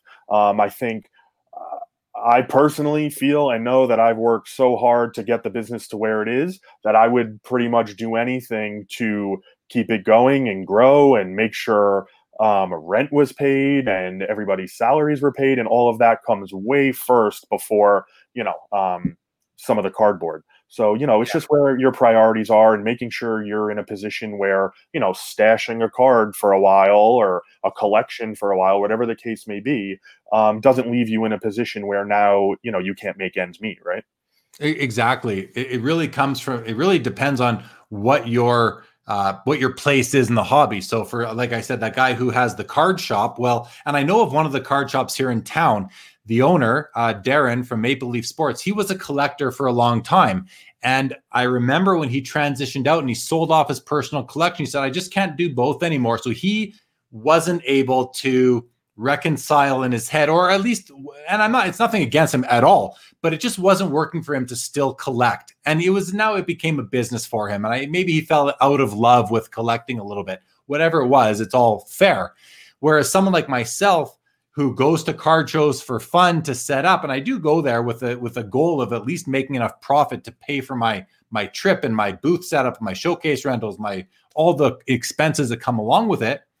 But I don't need to make a profit while I'm there. I don't do it for a living. I have another job. I have a job. So yeah. I make my living that way. This is purely a hobby and somewhat of a side hustle, if you will. But if the profit from the side hustle, fluctuates year to year and maybe is low one year, it doesn't really mean I'm not going to be able to pay my mortgage or buy groceries or what have you. So it really depends how you're coming at it. If you're a dealer who does card dealing, whether you have a store or you work out of a warehouse or you just do the card show circuit, if you're doing that for a living, I would understand the comment that, and Chris West clarifies, Rich made that comment, and the loquacious Rich Klein makes that comment, says Paul. I understand the comment more if it truly is your livelihood. If it's not your livelihood, I do believe that it's something that you can maybe get away with being a collector and being a dealer at the same time. Make sense to you? Yeah, 100%. And when I first started out and was trying to grow the business, I sold pretty much everything I had, right, that I considered a PC. Or things that I was collecting at the time. I mean, I basically traded all of that to put into the business, right? And to invest in the business to move forward. I mean, again, your exact point is the position you're in is luckily you have another avenue of a job and revenue, and this is more of a hobby for you in a lot of ways, right? But that's, again, you're sitting in that perspective, and some other people, look at it a little bit differently. So I can understand both sides for sure. Yeah, and for me, it's by choice, right? I suppose I could quit my job and go into this full time, but I'm fortunate. I love my job. I love the company I work for, so I don't want to leave there. And I love having, the hobby is so enjoyable for me from all perspectives, not only as a collector, which I love it. I got a few cards here that came in this week that I'm going to show on the After Hours episode a little bit later tonight. But I love the collecting. I love the dealing part of it when I do go to card shows or even the virtual expo that was in June. And then doing this show, Sports Cards Live, is another part. It's another part of the hobby for me. This is me enjoying my hobby right now with all of you guys, right? So I love the hobby. What can I say? Okay, let's keep going though. Sean Robb wants to know, and let's keep this one quick. Do you use eBay global shipping to Canada, Australia, etc.? Yes, we do. For us personally, from our side of things, it keeps the shipping costs down, and it gives us some added protections. That basically what happens with the global shipping program is we don't ship it directly to those countries. We ship it to an eBay facility. I believe it's in Kentucky, and then they forward it on to those countries. So a bunch of years ago, one of our biggest issues was that there's no real, unless you pay an exorbitant amount of money for a specific priority mail shipping to, let's say, Canada, you don't actually get a real tracking number. So the item would leave the States, be in Canada, but you would never get a real delivery confirmation on the item getting there. And then again, as a seller, you open yourself up to claims that the item never got received, and you really have no recourse at that point without a delivery confirmation. So that's why we started using the global shipping program. And, that's the direction. And, Canadians hate it because it adds such a high shipping charge to our card purchase price. Have you found that it's reduced your Canadian customers' volumes of transactions? I would say so. I would say about 20%. But the interesting thing is, again, it depends on what item items we're talking about, right? Like I would say on some of the lower end items, $50 or less, $100 or less, it's probably reduced it 20, 25%. But on some of the bigger items, I think if you're spending $500, $1,000 on a card, I think an extra $20, $25 for shipping to make sure it gets there safely, and both of us have the knowledge that it was delivered properly, I think people are willing to pay that. If you sell a $10 card to pay $15 for shipping, it makes no sense. Yeah. Terry Fortune made the comment earlier, like I know, and I see it on Hobby Insider, people post about it all the time. We Canadians just hate the eBay global shipping because it can triple the price of your card sometimes. Scott Noble, I don't know if you were here earlier. We did have the vendor's name of these display cases, but Scott says they're amazing. I'm going to throw that up there right now. Again, in the ticker, guys, there's the website that Justin bought these. Now, Justin is not affiliated with this company. I don't know who these guys are, Carney Plastics, but hey, if you like what they're doing, why not help you guys find them? Card Currency, what is one of the biggest surprises you found going through a collection you bought? Can you do that quick? Can you answer that quick? Yeah, I think Jeremy and we touched on it briefly in the past. One of the coolest things I found was just bought a large collection. This guy had collected a long time. He was retiring, moving to Florida, and in his basement, he had a large collection. Said he at one point had ripped a couple cases of older O-Pee-Chee hockey. Needless to say, there's a 5-row I'm going through. I pull out one Patrick Waugh O-Pee-Chee rookie card in what looks to me amazing condition. Needless to say, 5 rows later, there was 22 of them in there. So that was one of my favorite and best finds. We got all those graded. I guess I could throw some of these up now that we still have available in inventory. We have 2 9.5s and I think 6 9s. So these were the highest graded ones that came out of there. So it was pretty cool. That's a great answer, man. Great answer. Here's a question. Again, let's just go a quick answer to this one, Justin. Mr. LAGN wants to know, what's the average price of cards you sell? Just gut. Yep, about $20. 20. That's low. I was expecting a bit higher. So about $20. It's I'm looking at it from an on average basis, right? And just the volume. I think what our guys are doing is more volume instead of the higher end pieces. So you're doing some $5 to $10 cards too. Yeah, 100%. And I'm trying to give an example, like the 1,200 card auction that we had close Sunday. We had some cards that sold for close to $1,000, but then we had other cards that were running there that our guys, our consigners, are trying to just increase that number, and they don't know. Maybe some of those cards are going to sell for $40, $50, $80. Some like rare 90s inserts that unfortunately just don't pop, and they go for lower amounts. Got it. Okay. Paul Cashman says, my first real job was at a card shop. The owner was a huge Gretzky fan. The struggle was real to balance the personal from the business. I get it. Chris advises that you do now get tracking on first-class international packages. You just have to check the respective country's shipping website. Okay. Good to know. Colin says, full-time collector turned full-time dealer. So much more fun. Interesting. Chris goes on to say that is assuming the respective country's workers are actually doing their jobs and are actually scanning the items. Boston Irv, welcome to the show, says Shea Gilgeous-Alexander is overrated. Fair comment. I mean, I saw what he did. I think he had like 3 points tonight or something like that. So I think it was him. Scott Noble says, wow. And Card Currency says, thanks for the answer. Cool find on the Patrick Waugh. No doubt. That must have been so much fun because each time you're like, it's like you find one, you're like, maybe there's another one. And then you find another one. And then you think, maybe there's a whole bunch in here. And when you get to that 21st card, you're like, at that point, you're hoping for more. And then you're almost disappointed that you're not getting more and more after that, right? It's like you kind of get a little greedy at that point, I would have to think. 100%. I never wanted that box to end, right? Yeah. What also was in there that was cool that we pulled out was like a ton of second-year Mario Lemieux cards. So, from my experience in the hobby world, those second and third year cards have not been a big deal, but I think we're starting to see the change start to happen in the hobby side of things, the hockey side of things, based on what's gone on in basketball and baseball and some of these other sports. Yeah. I remember back in the 80s, collecting back in the 80s, second year cards were important cards. Like that second year Lemieux was a very important card. It still is an important card, but it like second year cards were important in the 90s and then people forgot about them. And right about now we're seeing more and more people looking at them. But when you look at, the times where they are important, and this ties into the PSA set registry collecting kind of angle, is that a lot of people are looking for master sets of a certain player. So if you want every single Wayne Gretzky card, you want the basic Gretzky set, you need his base card from every year.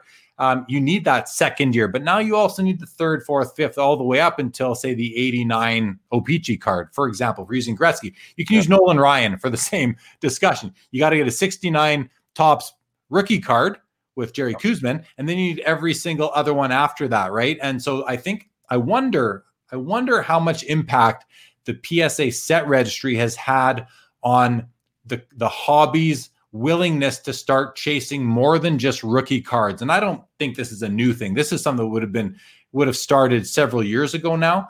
But I think about that sometimes, and I wonder if that PSA set registry has that impact, or if there's already enough people out there that are player collectors that want, every Gordie Howe card or every Mickey Mantle card. Like, there's a lot of people chasing these player sets. Yeah, go ahead. Yeah, I think there's a broad spectrum of why people would want any card to begin with, right? But in that case, I think it's also a matter of, if you take even the early 80s cards now, those cards are almost 40 years old at this point too. So when you start to also get to those top tier guys of, let's take Nolan Ryan and Mario Lemieux for an example, some of those really high end rookie cards are just out of everybody's league, right? In terms of what they can spend or are willing to buy a card for. So I think when you start looking from that perspective, you go, okay, what's the next best thing, or where can I supplement the nice high grade Nolan Ryan rookie that I already have? Well, now let's move on to his next card. I think it's just a natural progression of, something I see in this hobby that a lot of collectors, it's just never enough, right? Like every year you want the newest LeBron James select card or the newest LeBron James Prism card, all those kind of things. It's just a natural pattern to me. Yeah, fair. Okay.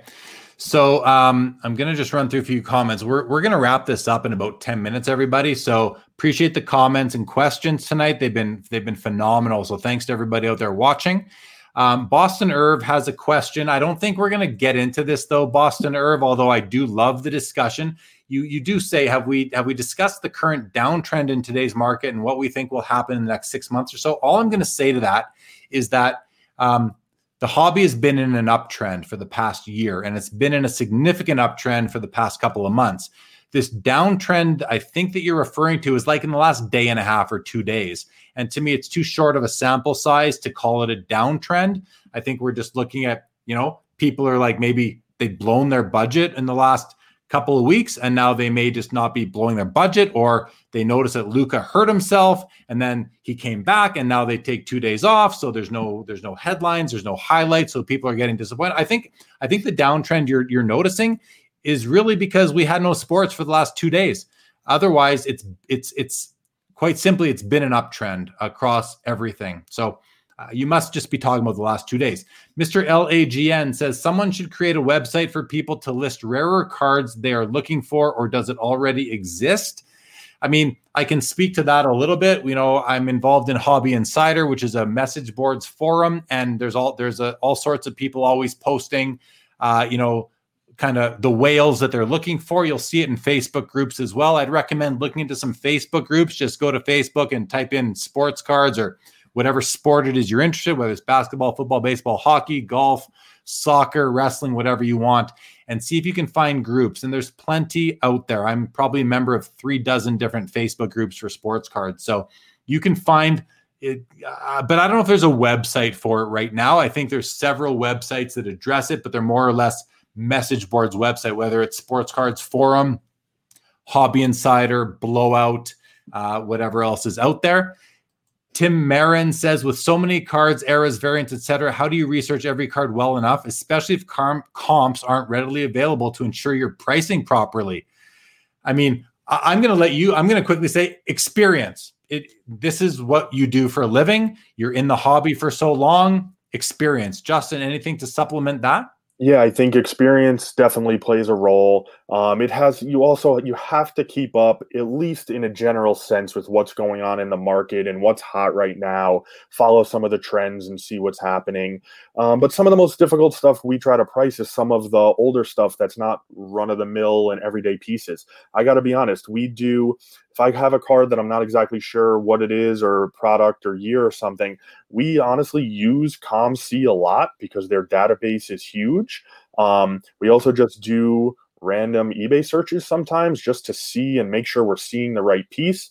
I mean, some of these newer optic and mosaics, there's 40 different parallels, right? A lot of times I'm just trying to get the exact right name. Is this a teal parallel or an aqua parallel? Like I'm trying to just, there's just like anything else, there's too much information to have it all in your head. So I use a lot of the sort resources that I'm sure a lot of other people use to get the proper information.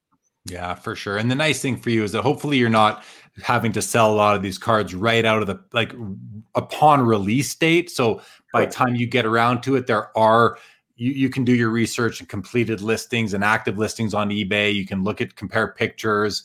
And then there are services out there where you can go into the archives and see what cards have sold for. So it's experience in doing your research, I would say.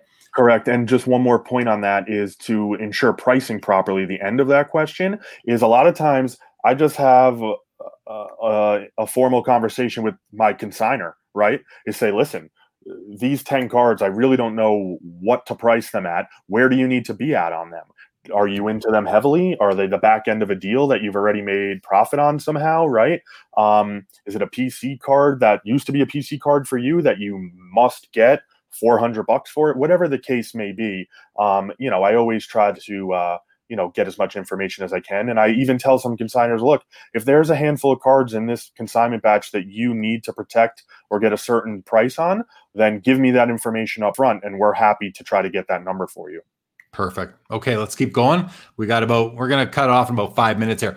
Hershey Card says, can you give any pointers on how to negotiate when making deals? I'm not the best negotiator and buckle under pressure many times. Fair enough. I notice most people don't want to be the first to give a number. So I do have something to say to that myself, Hershey. And that is, and I'm going to use the example of being at a card show. You go to card shows, a lot of people don't have price tags on their cards because they don't want to show their cards, to use that analogy. But I always put price tags on my cards. To me, that's putting a number on something, and I'm going first. It's my card.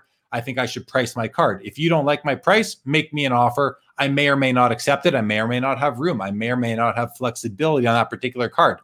But when someone has a card, whether it's on Facebook or Instagram or in person or wherever, and they say to you, well, I'm only taking offers or make an offer, I basically don't deal with those people so much unless it's a card I really want, because it's like, hey, why would I negotiate against myself? It's your card.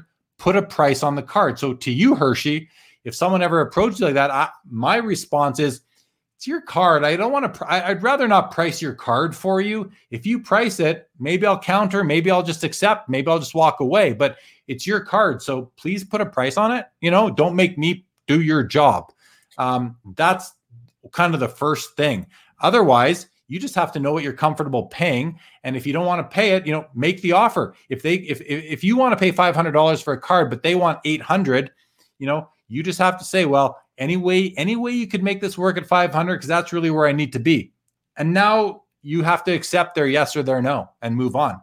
Yeah, your point is 100% where I was going to take the question as well. Let's just take Toronto for an example, right? And I ask someone what the price is on something in their showcase, and they say make an offer. And I say, well, I'm sorry, but I don't make offers at shows. And they're like, well, on eBay, you have to make offers, right? Or you can make an offer. My response is always, well, yes, but you actually have to have an asking price in order to have that offer come in, right? You can't just throw an item up on eBay and say with no starting price, right? You have to input a price there. And, I also have the opinion of, even if I'm selling a card, I am always willing to at least have the conversation on price. If I'm asking $200 for something, I at least want to hear where someone wants to be at, right? even if we don't get a deal done, I'm at least gathering more information on where the market is, what people are willing to pay. And again, at the end of the day, it's cardboard. A lot of people are trying to buy them and use it to have fun and have an escape from their job or as their hobby. And it's cardboard. Let's have the conversation. If we can't get a deal done, we're still all good. It's not a problem, right? I totally agree. I'm the same way, Justin. If I have a price tag on the card and someone, doesn't want to pay it, I want to hear, what do you think it's worth? Because I may adjust my price tag based on that new market research. I had something else I wanted to jump in with, and it's just escaping me right now. Oh yeah, I have my cards priced at card shows, and I love it and they're there. They're easy to see, and I love it when someone comes to my table and they look at the card, they say, "Hey, that Mike Trout there, how much do you want for it?" I'm like, "Well, the price is right on it." "Yeah, I know, but how much do you want for it?" Yeah. Well, I'll take the price tag. Just give me. Will that be cash or credit? Exactly. Like, that's your whole point about not countering yourself, right? And that comes up a lot when I honestly am negotiating with someone. If they're asking something, but I'm like, "Listen, I'd really like to pay this," and they're like, "Well, I'm not going to sell it at that. What's your next offer?" I'm like, "Well, let's try to meet somewhere in the middle. Tell me if you're willing to come down, and maybe I'm willing to come up a little bit." It's like, again, no one wants to be taken advantage of course. But you also, I think some of the best deals are made when everybody relents a little bit and you find a happy medium.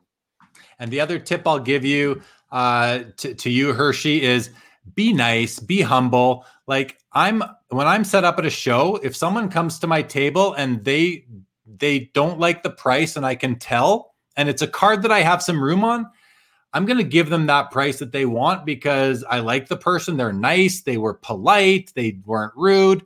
And there's some that I feel maybe will come back next show and buy a card from me again and again and again. And it's not just about investing in that customer acquisition. It's really investing that relationship and growing the hobby through being friendly to other hobbyists. The worst thing you can do at a card show, if you're set up, is not look up when someone comes to your table. And I walk through the card show and I go table to table, and I'll look down at their showcase and I look up, and they're looking at their phone or their newspaper or just out into space. They're not even acknowledging that I'm there looking at their goods. And I just kind of shake my head and think, how do you even pay for your booth? How do you even make this worth your while? Because you obviously have no social skills, no real, it's all business, relationships. Buying and selling cards, like it or not, is business. You got to be, you say you can buckle under pressure. That doesn't mean that you can't be. And I'm not saying you're not, but be friendly, be polite, and you'll be surprised how, the better people in the hobby, the more savvy dealers will respond to you. I think you'll be pleasantly surprised. Yeah, and I think the first step in not feeling like you buckle under pressure, I don't know if you're referring to as a buyer or a seller, right? But I think the first key in any of this is knowing what you have, right? I think there's a lot of people that have product that they're not sure either what they have or where they should price it at. You need to just do your research as best as you can to get a full understanding of, whether it's your card or your collection, and just so you don't feel like the numbers are so far off or skewed that you're not sure what you're looking at, right? Yeah, and I have a feeling with Hershey, he's coming at it from being a buyer, and I think a lot of times buyers are just a little nervous to offer. If they don't want to pay the price on the card, they sometimes get a little upset about it, not mad, but like sad, and they just kind of go on their way because they're not, for whatever reason, they're not comfortable making an offer that's lower than the price tag. I've come across many buyers like that, and oftentimes they just pay the price, and I'm happily accept it. That's my price tag. You want to pay it? That's great, because that's what the price tag's there for. Okay, let's try and burn through a couple of these ending comments on the evening. Boston Irv says this new market is more reactionary than ever before. It's essentially a new daily fantasy sports league. Should be interesting when NBA season next year ramps up again.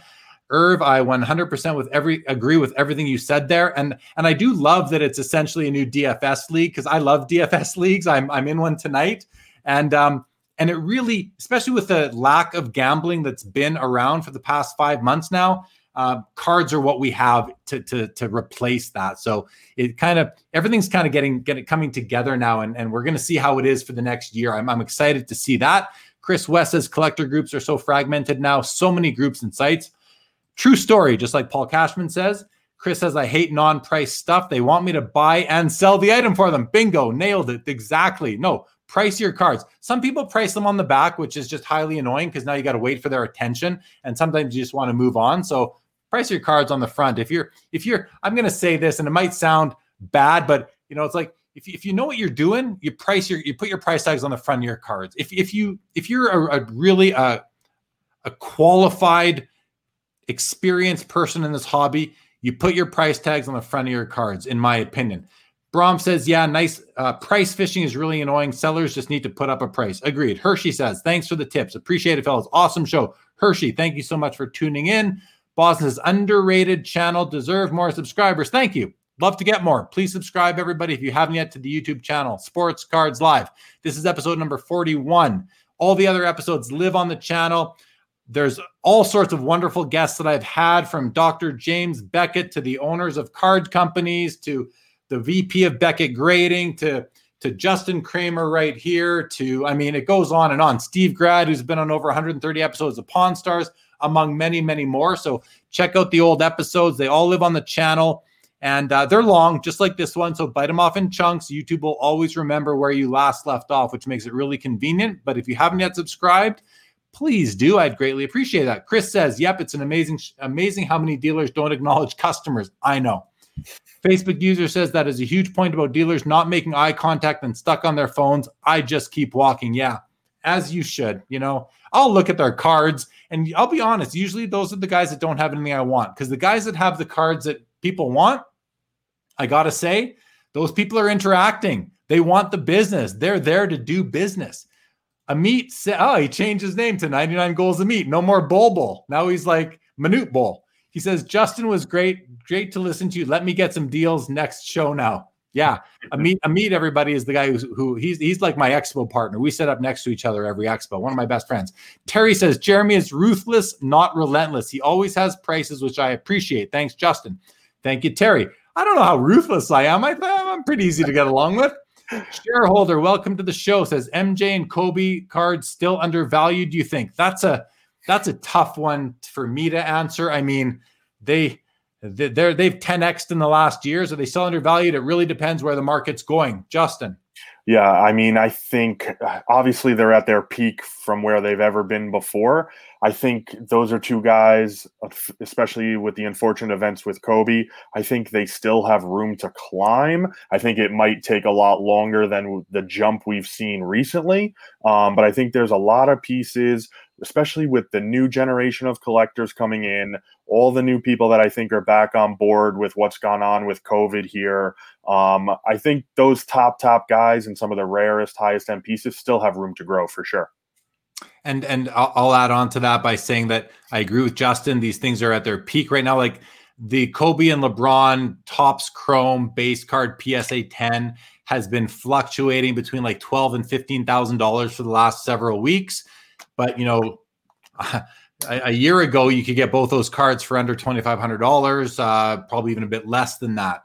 So I think it really depends where we are in the cycle. And nobody truly knows. We had Ken Golden on the show here about a week and a half ago of Golden Auctions, and the guy probably has more insight into the hobby than most people do. He says, and these are his words, we're in the third inning of a 9-inning baseball game, which tells me there's room to grow. But nobody really knows. And Josh on Cardboard Chronicles said this on Carlos's show, or maybe on the crossover last night, that nobody really knows where we are in this baseball game, really in the cycle of sports card values. Are we in the third inning? Are we in the first inning? Are we in the 7th, 8th, or 9th?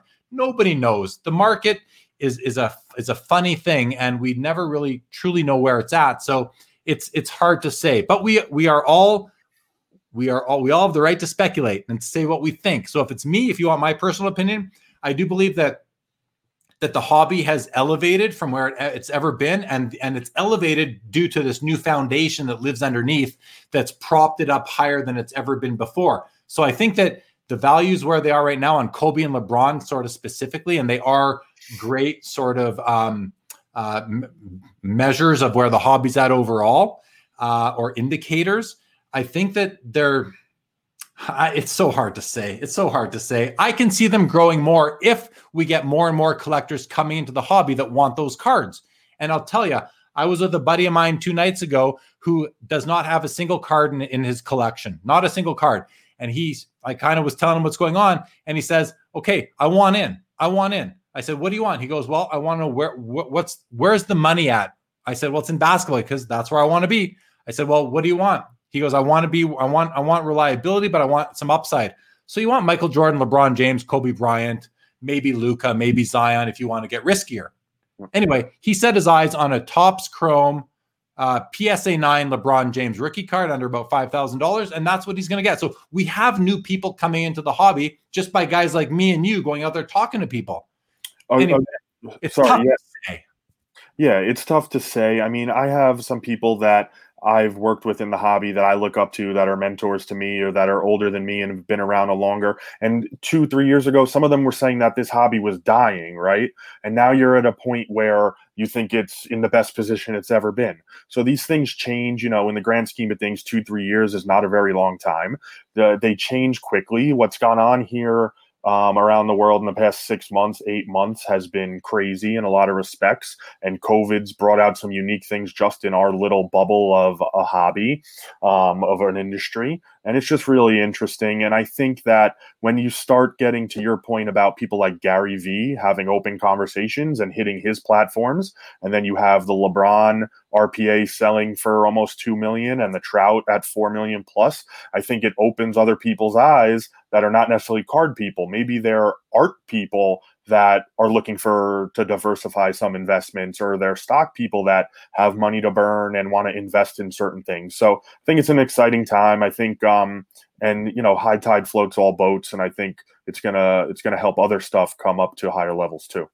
And shareholder, I'd recommend, if you're still out there watching, check out the episode on the Sports Cards Live channel with Ken Golden from a couple weeks ago, because we speak about this specifically, so it'd be more on point, and you'll get his viewpoint as well. Let's roll through, because I want to end this. We got after hours starting in 20 minutes with Charles. DD Kiss 65 says, great job, Justin. I'm sure you know who that person is. Jay Ghost says, great stuff. Keep thinking I need to set up a table at a show. I suggest that to everybody who's in the hobby. Setting up a show is awesome. Carlos says, Amit, I think you're good for the 0.01% off, 1% off. And Carlos says, but yes, we're all making hopefully educated guesses right now on the hobby. And Terry says, thoughts on the Strahan jersey from Golden? Nope, no thoughts from me on that. Nope. Okay, shareholder, thank you. You are welcome, shareholder. Thank you for joining. And sorry, Terry, just no thoughts on that to answer the question. Okay, guys, everybody watching, thank you so much for tuning in. We're almost 2 hours and 12 minutes. Justin, it feels like 15 minutes, no? Yeah, I had a great time. I really appreciate it, and it felt like it flew by. Yeah, man. Thank you so much for coming on. Appreciate having you on somewhat short notice, but it was kind of great to have you. Great on point, speaking about balancing doing cards for a living versus doing it for a hobby, i.e., collecting versus dealing. Indigenous name just got the end out camping. Enjoyed it. Thank you for joining. Name Ernie, great guest tonight. Thank you, Ernie. Compliment for you, Justin. Legion Italia, thank you for the round of applause. This was a fun one as always. We've had great viewership throughout, so thank you everybody for tuning in, whether you are on Twitter, YouTube, or Facebook. We appreciate all of you. If you haven't yet subscribed to the YouTube channel, I would greatly appreciate it if you would. And as Absolute Authentics always says, hit that thumbs up button on the YouTube channel if you won't mind, or on this video on YouTube. That seems to help somehow. I don't know how, but apparently it helps. So I appreciate that, everybody. We will be back in about 20 minutes with Sports Cards Live After Hours, which is for me is a more relaxing version of Sports Cards Live, where I kind of sit back and just chat. My guest is going to be Charles Hind. He's a 15-year-old vintage collector, which I just thought was really cool. Someone that I've communicated with for a while, and happy to have him on.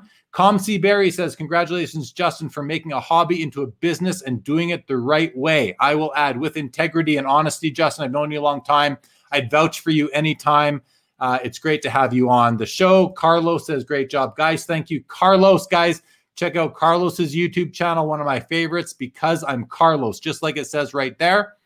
And Carlos was my guest last week on After Hours. House Phone, thank you, man. Thank you for joining. I say man like I assume you're a man. Thank you, person. I don't know you, or I don't think I do, but thank you for joining. It's great to always see new names in the comments, so I appreciate the viewership growing. Having a blast with this, planning to continue going with it.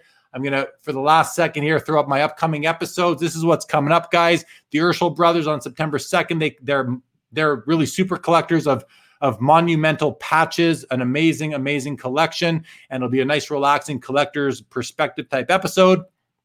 Stephen LaRoche will be joining me after that. He's a former Beckett editor. He writes card backs.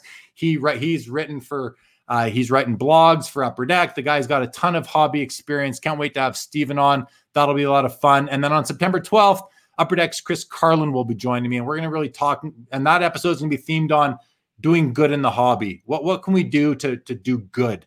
And then on September 16th, one of my other favorite YouTube channels, Dustin, his channel is called The Personal Finance Dad, but don't let that name fool you. He focuses on sports cards, even though he'll tell you he focuses on other things too. He focuses on sports cards. And finally, we'll go to the rest of the comments before we end this. Charles, we will see you soon, man. We will see you soon. Scott Noble's great show. Top 2 guys in the hobby. Thank you so much. Colin Murray, great job. Thank you, Colin, for joining as always. Okay, everybody. Justin, you stay right there. Everybody else, thanks again. We'll see you Wednesday, or we will see you in about 15 minutes on After Hours. Been fun. Good night, everybody. Be safe. Be well. Enjoy the playoffs.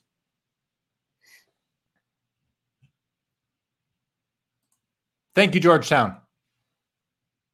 I don't know if we're still live, Justin. It's tough to say. I hit the end broadcast button. Seeking the truth never gets old. Introducing June's Journey, the free-to-play mobile game that will immerse you in a thrilling murder mystery.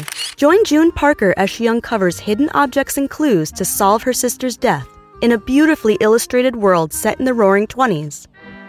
With new chapters added every week, the excitement never ends.